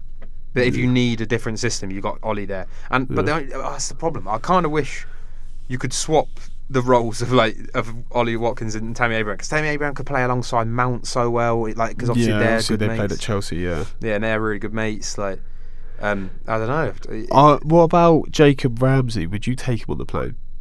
I'm not even going to lie. Midfielder. Never even heard of Jacob Ramsey. He is playing unreal for Villa at the moment. Him and Coutinho are really linking up well. He's a midfielder, but more he's a box to box midfielder, but more attacking than defensive. Yeah, do you know what I mean? He's playing quality. He's playing quality. It's not often that I've never even heard of him. He's definitely a top prospect for the future for England and exciting. This is what I mean. Enough. We keep getting these players coming through, and it just feels like they're coming out of nowhere. And I think in the future we will definitely watch England win a major trophy in our lifetimes. Maybe a few. I honestly, I think we were that close with the Euros. We were so close, literally penalty kicks. Yeah, penalty kicks. That's why, in a way, there's no it's not like I was not annoyed. I mean, I can't lie. I was very annoyed at Rashford. Mate, I was so upset when we lost the Euros final. I was very annoyed at Rashford, and I need to say, not at all annoyed. I was not, and still am not at all annoyed at Saka or Sancho for their penalties. Their penalties were good. They hit it hard as they can. They hit it on target. Nothing wrong with that. Good save. But Rashford's penalty was taking the mick a bit, and that's why I was annoyed. I don't know. I think it just is what it is. Yeah, it is. Do you know what I mean? It is what it is. It is what it is. I'm not going to blame Rashford. It annoyed me at the time, but at the same time, I think it's a penalty shoot. I can go either way. I mean, Donnarumma is such a good keeper, and he saved 2 penalties. Do you know what I mean? We missed 3 penalties in a row. Yeah, that's what happens. Do you know what I mean? So we sort of deserve it. Even though he did save it, we missed the 3 penalties. And when people were saying about Southgate choosing Saka and it was a wrong thing, you're a professional footballer. I don't care how young you are. Obviously, it's a massive, massive stage. It's a penalty kick. You're a professional footballer. Yeah, it is in your ability to score that. You should be. I mean, especially with like how harsh it is on goalkeepers nowadays with the rules. Like, you should be scoring every penalty, really. I mean, 9 times out of 10 you should score. Yeah, like it's not realistic to expect. I mean, it's hard because it's not realistic to expect a player to score every penalty, but they should be scoring because like the odds are so in their favour that if they don't, it's almost like they've done something wrong rather than the keeper. Well, it seems like Kepa's penalty. Oh God, Kepa's penalty. You can't really say too much about goalkeepers' ability to kick a ball, because but come on, like. I mean, he got subbed on in the Carabao Cup final for penalty shootouts. Didn't save a single penalty and missed his.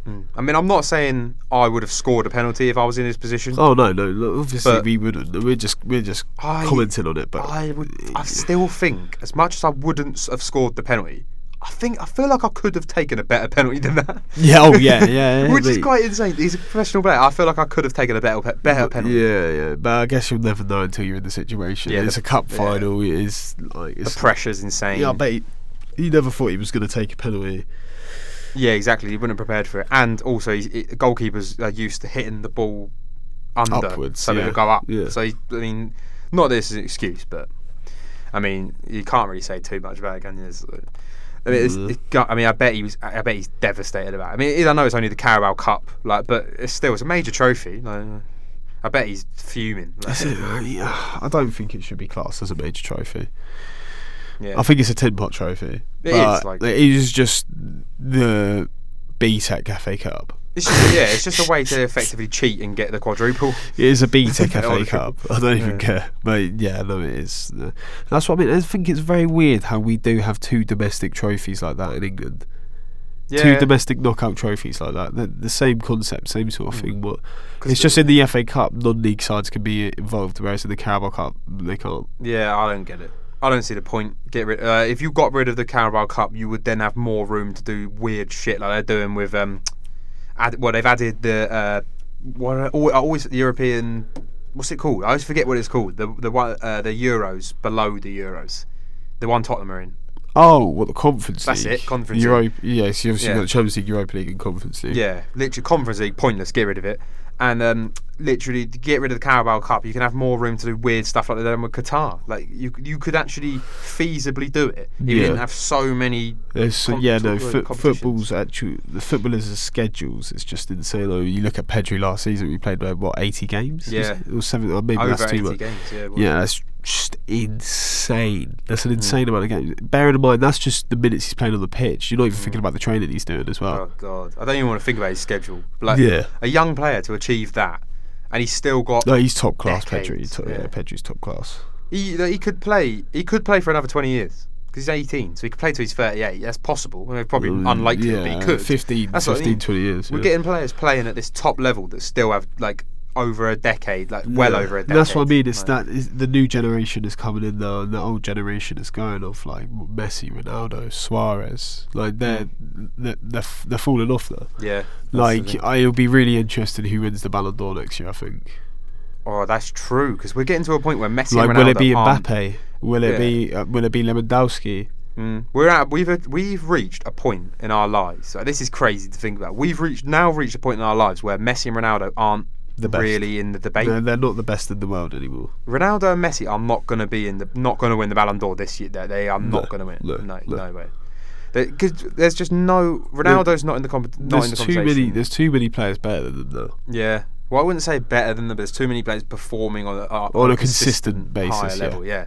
I mean, Ronaldo in 2022 scored about 3 goals, 4 goals. I don't know. I don't know the exact stats, to be fair, so I shouldn't be reciting it. But he did go through the longest goal drought of his career at the start of 2022.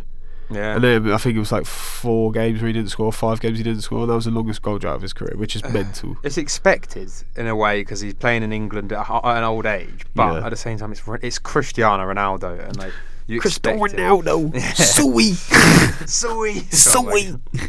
I don't know. I think Messi's arguably not even the best player at his club anymore, which is crazy. I mean, I think Mbappe's performance against Real Madrid was just ish levels in it. It showed. Like that goal he scored was just. That was like some messy shit. And I watched it live, so it's like made it even better. Yeah, as well. that was literally some messy shit. I'm not even gonna lie. That was mental. Because I don't get with my schedules. Obviously, I do uni like Monday to Friday, and then I work weekends. I don't get like that many chances to watch football live. So the fact that I got to watch that game and see the goal, oh my god. Yeah, well, there is Champions League on tonight.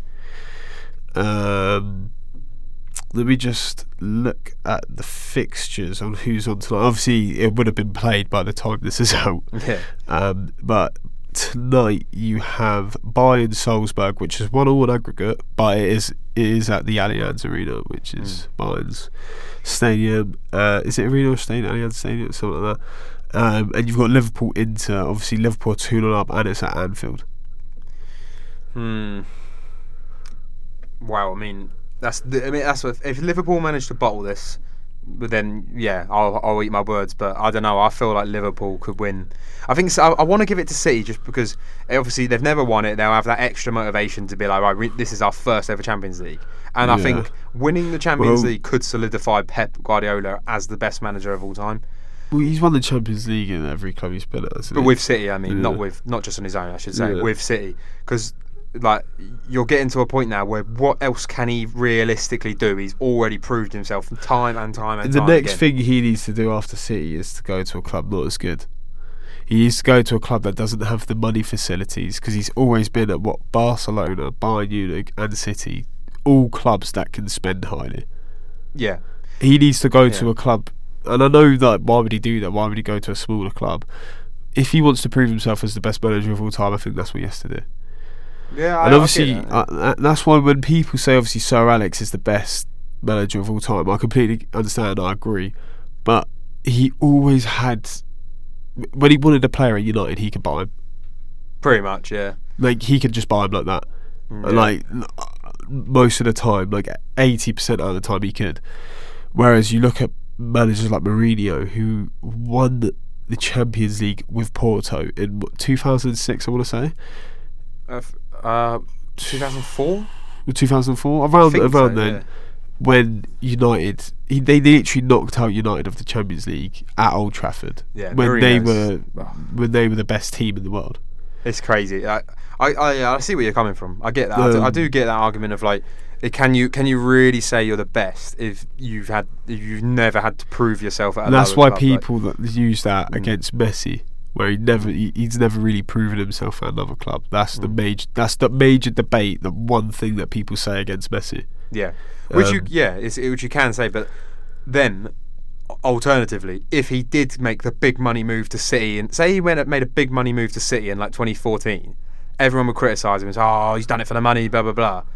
So it's kind of like I do. Yeah, I appreciate that. I do appreciate that.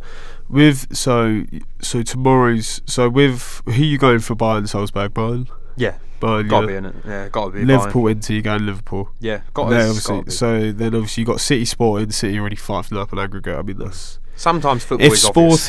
If Sporting won that game, I would donate £5,000 to charity. I don't even have £5,000. They're 5-0. They're 5-0 down on aggregate. If they beat City and go through, that'll be the biggest upset in Champions League history ever. Easily.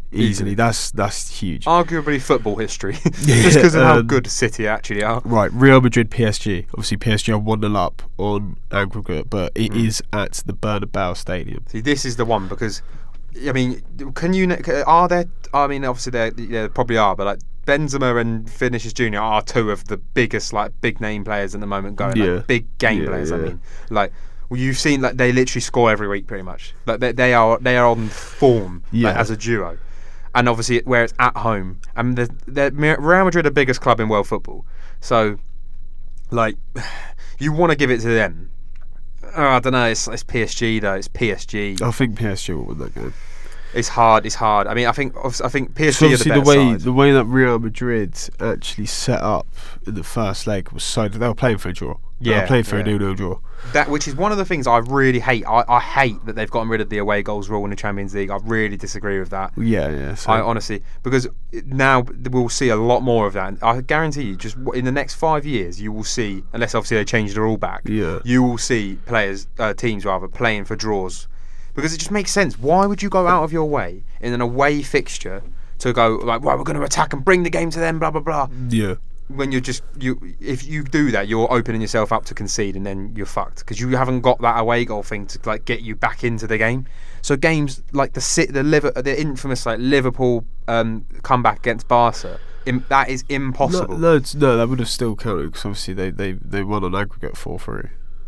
But it's more like the Ajax Spurs. They won an aggregate 4-3. Yeah, but oh wait, yeah, no, that's true, isn't it? Yeah. Oh yeah. There was no away goals scored in that whole. In that whole two games, there was no away goals scored. But maybe that extra motivation of knowing like Spurs Ajax and Spurs Man City would have never happened. They wouldn't have won because it was all on away goals. So what, you're going PSG? Yeah. Yeah, I'm going to PSG. But also, you lose that motivation. You lose that little extra bit. Of 100%. Because you see it, you look at it differently. Because you're like, it's only one goal. We can get that goal. We can squeeze it. It is different. No, I do totally understand. Manchester. So now we're going on to next week's fixtures. You've got Manchester United, Atletico Madrid. They're obviously 1-1. It's at Old Trafford. I'm going Atletico. I'm going to go United. I'm going to go United. Think they're going to do it? I think with Ronaldo in that squad, I think Sancho, Elanga, even Rashford, I think they will do it. Fernandes as well. I think they have the ability to beat Atletico, and depending on who they get drawn against in the next round, I think they'll probably get knocked out in the next round, but it depends who they do get drawn against. Like, they could get drawn against Ajax or Benfica. Yeah. Do you know what I mean? And they could definitely beat one of those teams. I don't know if they'll beat Ajax. Obviously, the next fixture is Ajax Benfica. 2-2 on aggregate, but it's at the Johan Cruyff Arena. Oh yeah, Ajax. I mean, I've literally just got back from Amsterdam, and all you see, literally everywhere, is Ajax fans. Ajax merch. Ajax fans and pictures of Cruyff. Yeah, Cruyff. There's literally a shop called Cruyff, and it was just like sold. It just sold normal clothes, but it was called Cruyff and had a picture of him on the front. Like, it is a football city. Like, do you know what I mean? Like, they are some of the best fans in the world. Yeah, to be fair, Ajax is fun, but I went to Spurs Ajax, the home fixture. Oh yeah. And their fans in the away end were just mental. They were just mental, just constantly bouncing up and down, singing. Like, they were some top class fans. 100%. Like, they're one of the best fans in the world. I wish I had a chance to go to a game. I tried to go to the game.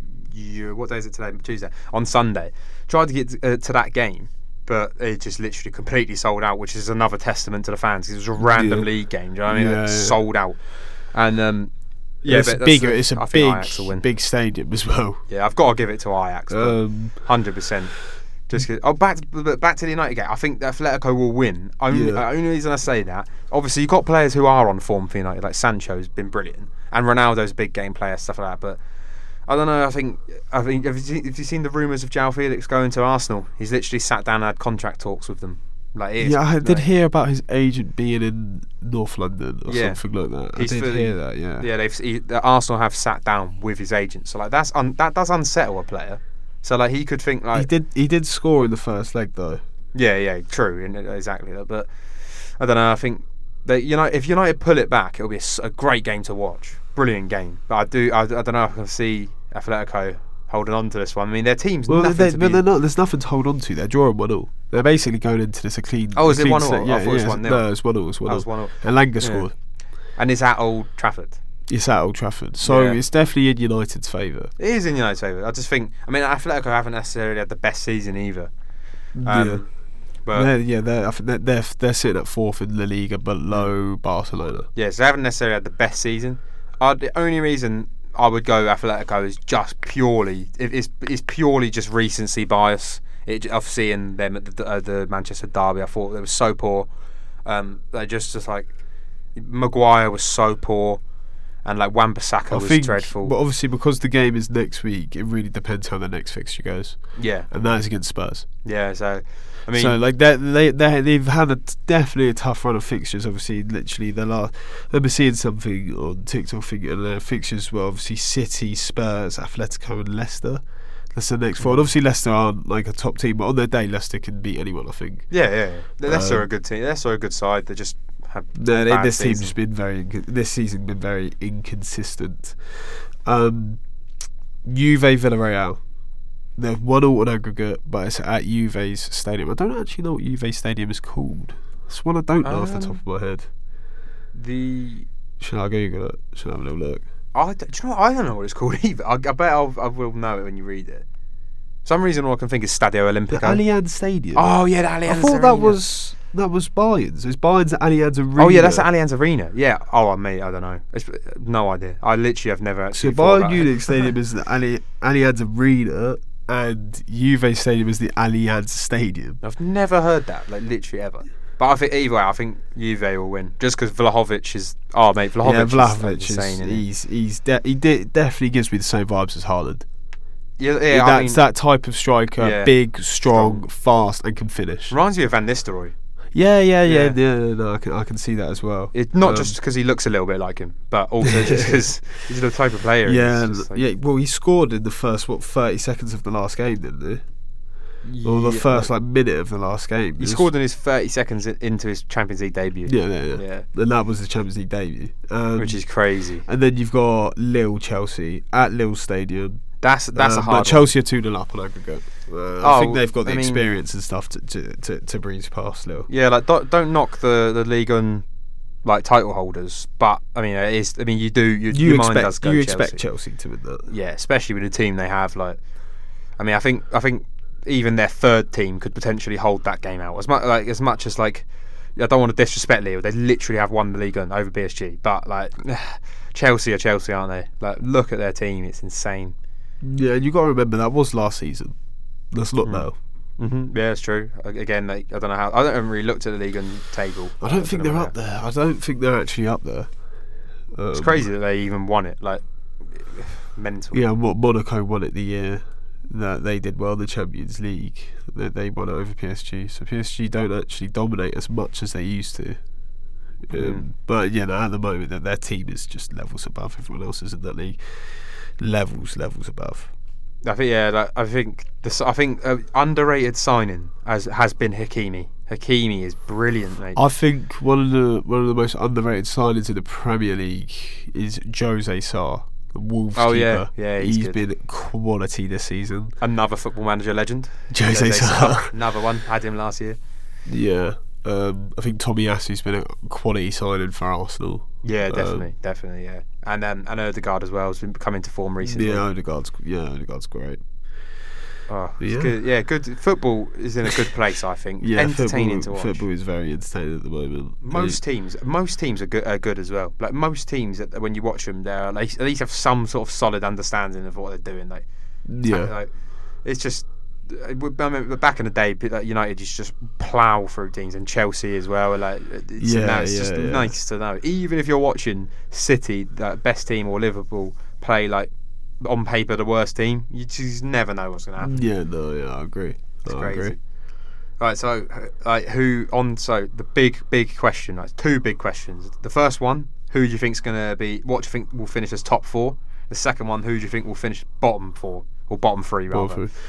Top four for me, City. I'll do it in order as well. City, Liverpool, Chelsea. I think that's going to solidate. City, Liverpool, Chelsea. As much as I hate to say it, Arsenal, I think will finish in the top four as well. Because they're just playing so well at the moment. They've won so many. They haven't lost. The only teams that they've lost to are the top teams recently as well, like City and stuff. So and I really think them not being in Europe this season has helped them a lot. Oh, definitely helped them a lot. 100%. I mean, it's the fixtures alone. I'm quite excited to watch their all or nothing this season to see how, from obviously they lost their first 3 games to Brentford City, and not sure who the other team was. But everyone obviously remembers that opening day defeat to Brentford. I mean, that was huge. Just another case. And just to turn the season around like that, I think Mikel Arteta has done a great job of picking the players that he wants. Like, he didn't have to change his goalkeeper. Leno was a good goalkeeper, but he did. He brought in the players like Ben White and Tomiyasu, the players that he wanted to play his style with, and he's done well in bringing in those players because they're playing the way he wants them to play, and it's finally working out for them, which is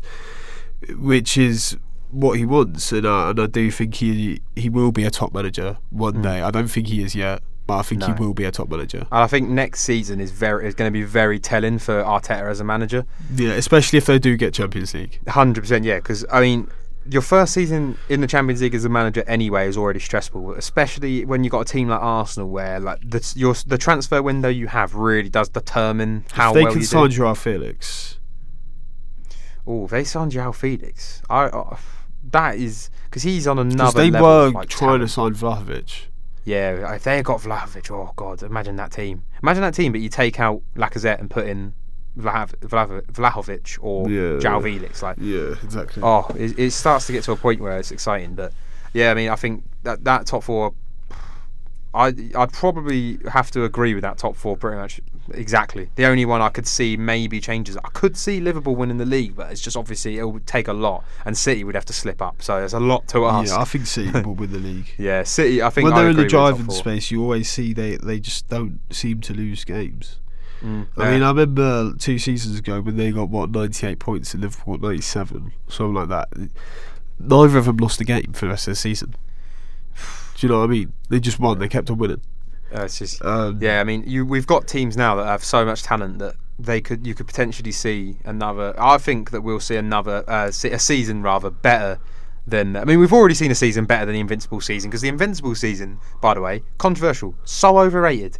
Like, I'm sorry, but the Centurions are so much better than the Invincibles. If you go through it player by player, there obviously you got Bergkamp, Thierry Henry, and I'm not in Sol any Campbell disrespecting the actual players, but that season, like, come on, like you can't compare the Centurions. So you had Aguero and David Silva and Company, Kyle Walker. Oh. Toure, was it Toure? Is that his last season? When I think he didn't really play though. I don't think he actually played. The player himself, like, it's just crazy. I think the fact that I think City and Liverpool have really changed just football in general, like just because of how they've really developed modern football in the way they press and stuff like that, and modern goalkeeping, and they're very two similar styles in the way they play. They've raised the level because you now have to have enough players, enough backup players, to really, like, because back in the day you used to have, like, you start 11 and you'd have like your super subs, whereas now it's like you really have to have 3 teams basically. Well, what I was talking about the other day is that I was actually having this debate with my friend about the Invincible squad and the City team, and I was saying, with the Arsenal team, these players like Thierry Henry and Bergkamp and stuff like that stood out so much more because some of the players around them were nowhere near their level. Yeah. Whereas the City team as a unit are at such a high level, these other players don't stand out as much. Yeah, it's true. It is true, because, like, imagine if you had a player like Sterling in that Invincible team, he would literally be like an iconic. Like, well, I know he's iconic, but he would be like a top. Yeah, exactly. But because he's got players like Mahrez, Foden, there's so many. Foden, Mahrez, Sterling, Grealish. Like, I know this isn't their Invincible team, but this is their attacking options now. Grealish, Jesus, De Bruyne. Like, it's the actual class of these players is so high. Yeah, definitely. Even when they lost Ferran Torres, you can see how actually good Ferran Torres is now when he's at Barcelona, and he wasn't even making that City squad. Which is, that just shows, like, I mean, there's a whole argument about going on at the moment about, like, La Liga and how good the level actually is because of Torres and Adama mainly. I think that mainly sparked the conversation. But then there's obviously other things like. But you got to remember that like people like Adama are now playing with a lot higher quality players around him. Of course, yeah. So that's why he's getting a lot more assists. Whereas I think he would do those runs and make those runs and pass it off for Wolves, but no one would finish him. Because, like, I've always rated the Adama Traore really highly, and I think he does get overhated. Yeah, of course. Yeah, I mean, he's just like the epitome of, like, the new generation of player that gets disrespected by old heads. Yeah. Just like He just is, isn't he? Like people like because it's just a pace merchant and stuff like that. Yeah. No, look at it. Look at him. Look at the size of him, mate. The size of him. He says he doesn't do weights. I'm like, yeah, fuck you off. He doesn't do Fuck you off, mate. Yes, you do. What do you do then? God. Just sit there and have a wank, mate, and that's why he's so huge. Like, come on, yeah. Oh, it's a joke. Like, I mean, no disrespect to Wolves because I do rate a lot of their players, but he has literally gone from like getting passed to by Ruben Neves to De Jong, and like, you know what I mean? It's a new level. Biscuits. And like. He's just like he's playing with some of the most intelligent. Like De Jong is so. Oh yeah, De Jong is quality. He's a top class midfielder. Literally top class, like, and he's and to go from getting running down. You got Semedo behind you. All of a sudden you've got like Serginho Dest and mate. Serginho Dest. Oh my god, the mic's peaked then. I don't know. I think. It's just not. I mean, I think in terms of quality, the Spanish league may not be no league's comparable to the Premier League. Literally, no league is comparable. Yeah.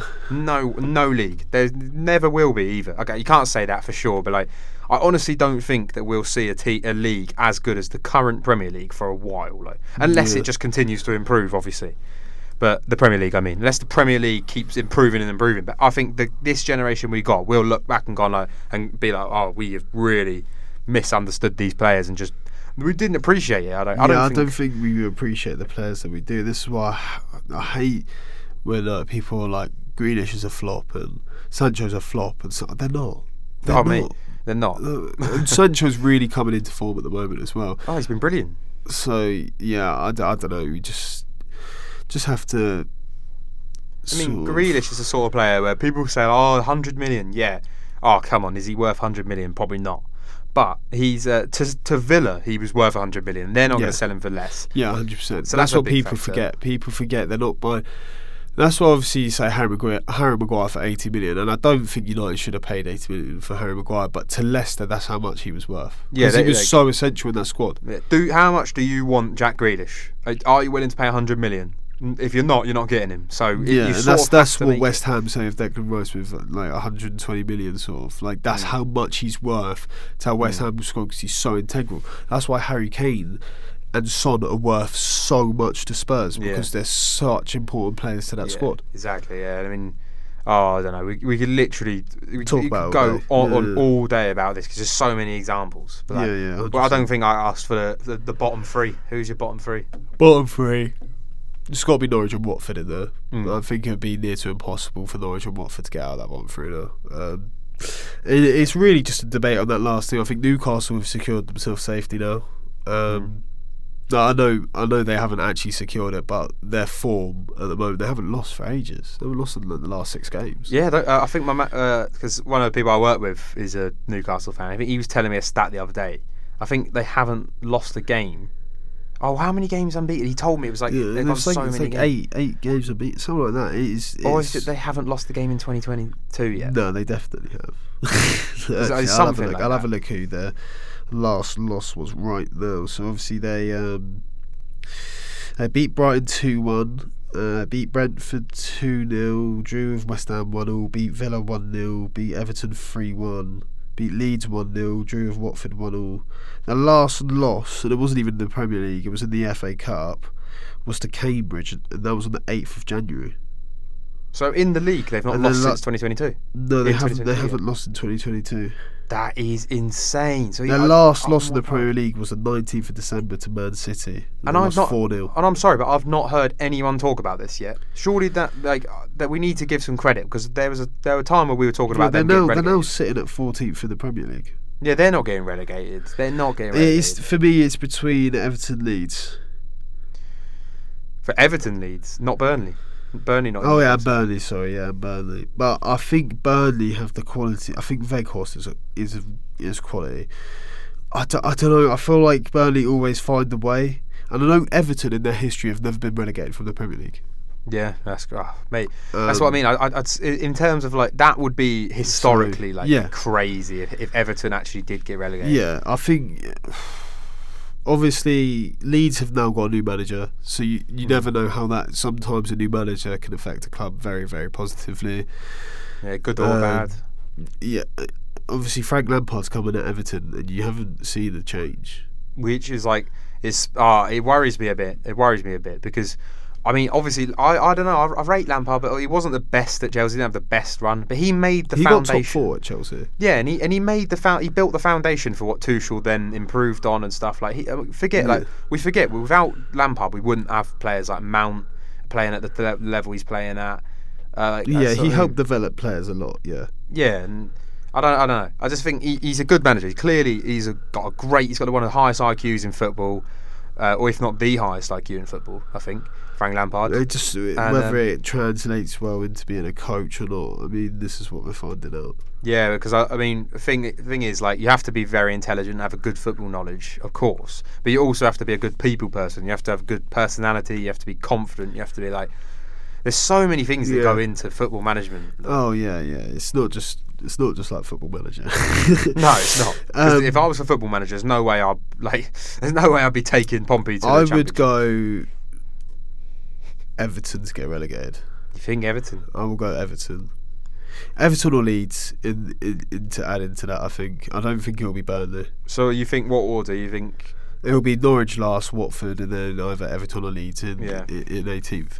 Also, did you know that Harry Kane, after his game last night, has taken over Thierry Henry's goal record in the Premier League and now has more goals than Thierry Henry in the Premier League? Oh my God, that's crazy. See, it won't be long then. Won't be long and he'll take over Shearer. Oh my God. He is now 1 goal off levelling Frank Lampard's record of goals in the Premier League. And obviously, like, because Kane is talked about a lot, but when is that? There's another thing I don't really hear spoken about a lot is the fact that Harry Kane is one of the best strikers in Premier League history. Why do we not talk about it? Because he hasn't won the Premier League. Yeah, it's because he hasn't won trophies. Imagine if Kane came through the Chelsea youth system or City or like, oh my God, it would be, it would just be crazy, wouldn't it? I mean, the player he is now, without having like the top players feeding him, oh my God, imagine the goals he'd be scoring if he played in that City team. It'd just be De Bruyne and Gundogan and Mahrez and Sterling around him. It'd be insane. Cancelo and it'd be insane. Yeah, I think he'd score near to 25 goals this season. Yeah, I think if Kane would break the Premier League Golden Boot record. I think 31. Yeah, it's 32 and it's Salah. 32. I think he'd get 33 with that inner City team. It depends if he stays fit. Yeah, of course, but like all factors, say like, I mean, obviously it's unrealistic to say no injuries, but minor injuries throughout the season, I think he could get 33 in that City team. So yeah, it's such a variable, but yeah, no, I do see he does have the quality too. Yeah, definitely, 100%. And the fact that he's already got 30 goals in the Premier League without playing with that level of talent around him, imagine what he could do with it. Like, yeah. Oh, I don't know. I think Harry Kane is just disrespected. I mean, Harry Kane is on 10 goals this season, which, bearing in mind his start was very slow, shows his recent form has been quality. Yeah, that's the thing. Form is temporary, class is permanent. There's never been a statement I agree with more. Yeah, no, in football, honestly, because even Messi, even Lionel Messi himself has had a rough season. I mean, he hasn't. He's been really good actually. He's not had a game where he's had a rating below 7.5. So he's actually been good. But obviously, from Messi standards, it's not. I mean, Son this season scored 11 goals and got 5 assists. Yes, once again another good season from. He's just another great player, and he's like Heung-min Son, one of the best finishers in the Premier League. Yeah, like the way because Son obviously with him being brilliant on both feet, as well as the fact that he's so good at like turning. I think and he's so quick as well. If I had to pick 5 players in the Premier League who are through on goal, like all past all the defenders, just 1-on-1 with the keeper. I think top 5. Son's in top 5, maybe even top 3 in the league. Has to be in there. Yeah, obviously Kane, Ronaldo, obviously of course, and then De Bruyne. I'd have De Bruyne. Yeah, De Bruyne it's just a player that you can trust, who's got the composure, who's got like, I don't know. I think in terms of Salah. Yeah. I think probably Ronaldo, Salah, Kane, De Bruyne, Son. He's probably the top 5. Well, it's like that huge debate. Who's better, Son or Mane? It's a huge debate. Well, I mean, that is very hard. And obviously, you got to look at it as Mane's actually won the trophies and Son hasn't. But Son's individual stats are better than Mane's. Well, Mane has scored 12 goals this season, whereas Son has scored 11, but Son has assisted a lot more than Mane has. But swap Son and Mane around in their clubs. Son would have better numbers than Mane. And I think that should end the debate, really. Because as much as I rate Mane so high, this makes it sound like I don't rate Mane. I do. I really rate Mane. But I think Son... Just like if he was in that Liverpool team, if the front three was Salah, Firmino, or Jota, it was Salah, Jota, Son. Come on, that's a joke. That front three is insane. Like, that front three is better than Mane. I'm sorry, but it is. It just is. Like, in my opinion, anyway. Well, they've signed that Luis Diaz, and he's been playing with Mane. It's been Mane, Salah, and Luis Diaz up top at the moment, and he's been great. Luis Diaz has been brilliant. Yeah, I wish he signed for Spurs, but Liverpool came in and hijacked the deal. It is what it is. Not going to cry about it. So my top four, my bottom three. My top four it's identical to yours. City, Liverpool, Chelsea, Arsenal. That's what I believe will be top four. The only other one will be really it would be United, but I just think Arsenal are better than United at the moment. Yeah. And bottom three is actually different. I reckon it will be Burnley. I think it'll be Burnley, Norwich, Watford, or Burnley, Watford, Norwich rather. Yeah. I think that will be the bottom three. Because I don't know. I don't see Everton. Everton are too big of a club. I know it has zero factor, literally no factor at all. Because the players have got to perform at the end of the day. But I just think they're too big of a club. I can't see it happening. Everton in the Championship. Well, in the Champions League, it's just as shocking, really. Yeah, Everton in the Championship would be so weird to see. Yeah, no, I don't see that. I really don't. I think Burnley, Watford, Norwich will be the bottom three. And then I think next season will be really, really interesting in the Premier League. I really do. I think it'll be one of the best seasons. We have to wait and see what sort of happens. I think Spurs can have a great season next season, a full season under Conte, where if he is allowed to spend what he wants to spend in the summer. Obviously, Daniel Levy's a shit owner. I'm not even going to lie, he's such a shit owner. But if Daniel Levy gives him the opportunity to spend what he wants in the summer, Spurs could be a force to reckon with and could definitely win a trophy. I mean, I feel like I say this every season. Yeah. But definitely could win an FA Cup or a Carabao Cup or something like that, because we've been close to winning the Carabao Cup too many times now. See, Joe, I think it would be a good signing for Spurs. Someone like Mukiele, who literally can play. He can play centre back and right back. Yeah, but we've got that in Tanganga. Yeah, but I think Mukiele is a step above. I do rate Tanganga. Well, I don't rate him like as a top player, but I do like Tanganga. I think he's a player I actually am fond of. Yeah. And he's not a player that like no one hates him today. Yeah. No one hates him, but like unless you're an Arsenal fan, I guess. I think Mukiele is just that step above. He's got that potential, like because he really. I mean, I could see him signing for a club like Bayern in the next few years. So for a Tottenham to swoop in and get him, I think would be good. Especially because they right back and centre back are two positions that Spurs need to strengthen, in my opinion. Yeah, I mean, Sessio's been playing very well, but we just do need more consistent players and more of a. We just need a bigger squad of better players. Yeah, the bench needs improving because our squad depth isn't the best, no. I mean, the biggest problem with Tottenham, obviously, is like you want to make improvements, but it's hard when you've got 700 million debt from that stadium. Yeah. What can you really do with that? But Conte's got a lot of issues to work with, but I think he's doing well considering. His mentality is great for a manager, and is what Spurs need. 100%. Yeah, definitely. Well, I mean, that's just about to bring us over the 2 hour mark. Yeah, I'm happy to. Yeah, for the first episode. A lot of football talk this episode. Yeah, you'd think we're a football podcast, but there's a lot going on in the football world, and not much else going on. Yeah, there's not really much going on anywhere else. But I mean, that is episode 1 of Love It or Leave It. It's episode 1 of the Love It or Leave It podcast. That's pretty much. It's just under 2 hours, hour and 58. But I hope you boys enjoy. Maybe next time we do this, we'll have a guest. Never know. Yeah, we definitely want to get some guests. I on. definitely want. Yeah, no, I've got a couple of people that would actually love to come on and just like to waffle about stuff like we do, and in some way, hopefully, it's entertaining to listen to whilst you're doing something around the house or driving somewhere or smoking a spliff or something. So yeah, 100%. Yeah, I'd much rather us come in, chill out, have a nice little waffle, and just talk about whatever we want. Yeah. And then if anyone, if by some miracle, if you don't want to watch it, you don't have to watch it. That's why it's called Love It or Leave It. Because you literally just love it or just leave it. And that's completely fine. If you don't want to, primarily, we're making this just for fun. Yeah. Because you just want to, a hobby that we both enjoy. Just chatting about nothing. And mark my words, right? This time in a few months, we'll have next year. This time next year, we'll have a sponsor, mate, and we'll be like, this episode is sponsored by. We'll see. Yeah. Let's not get ahead of ourselves.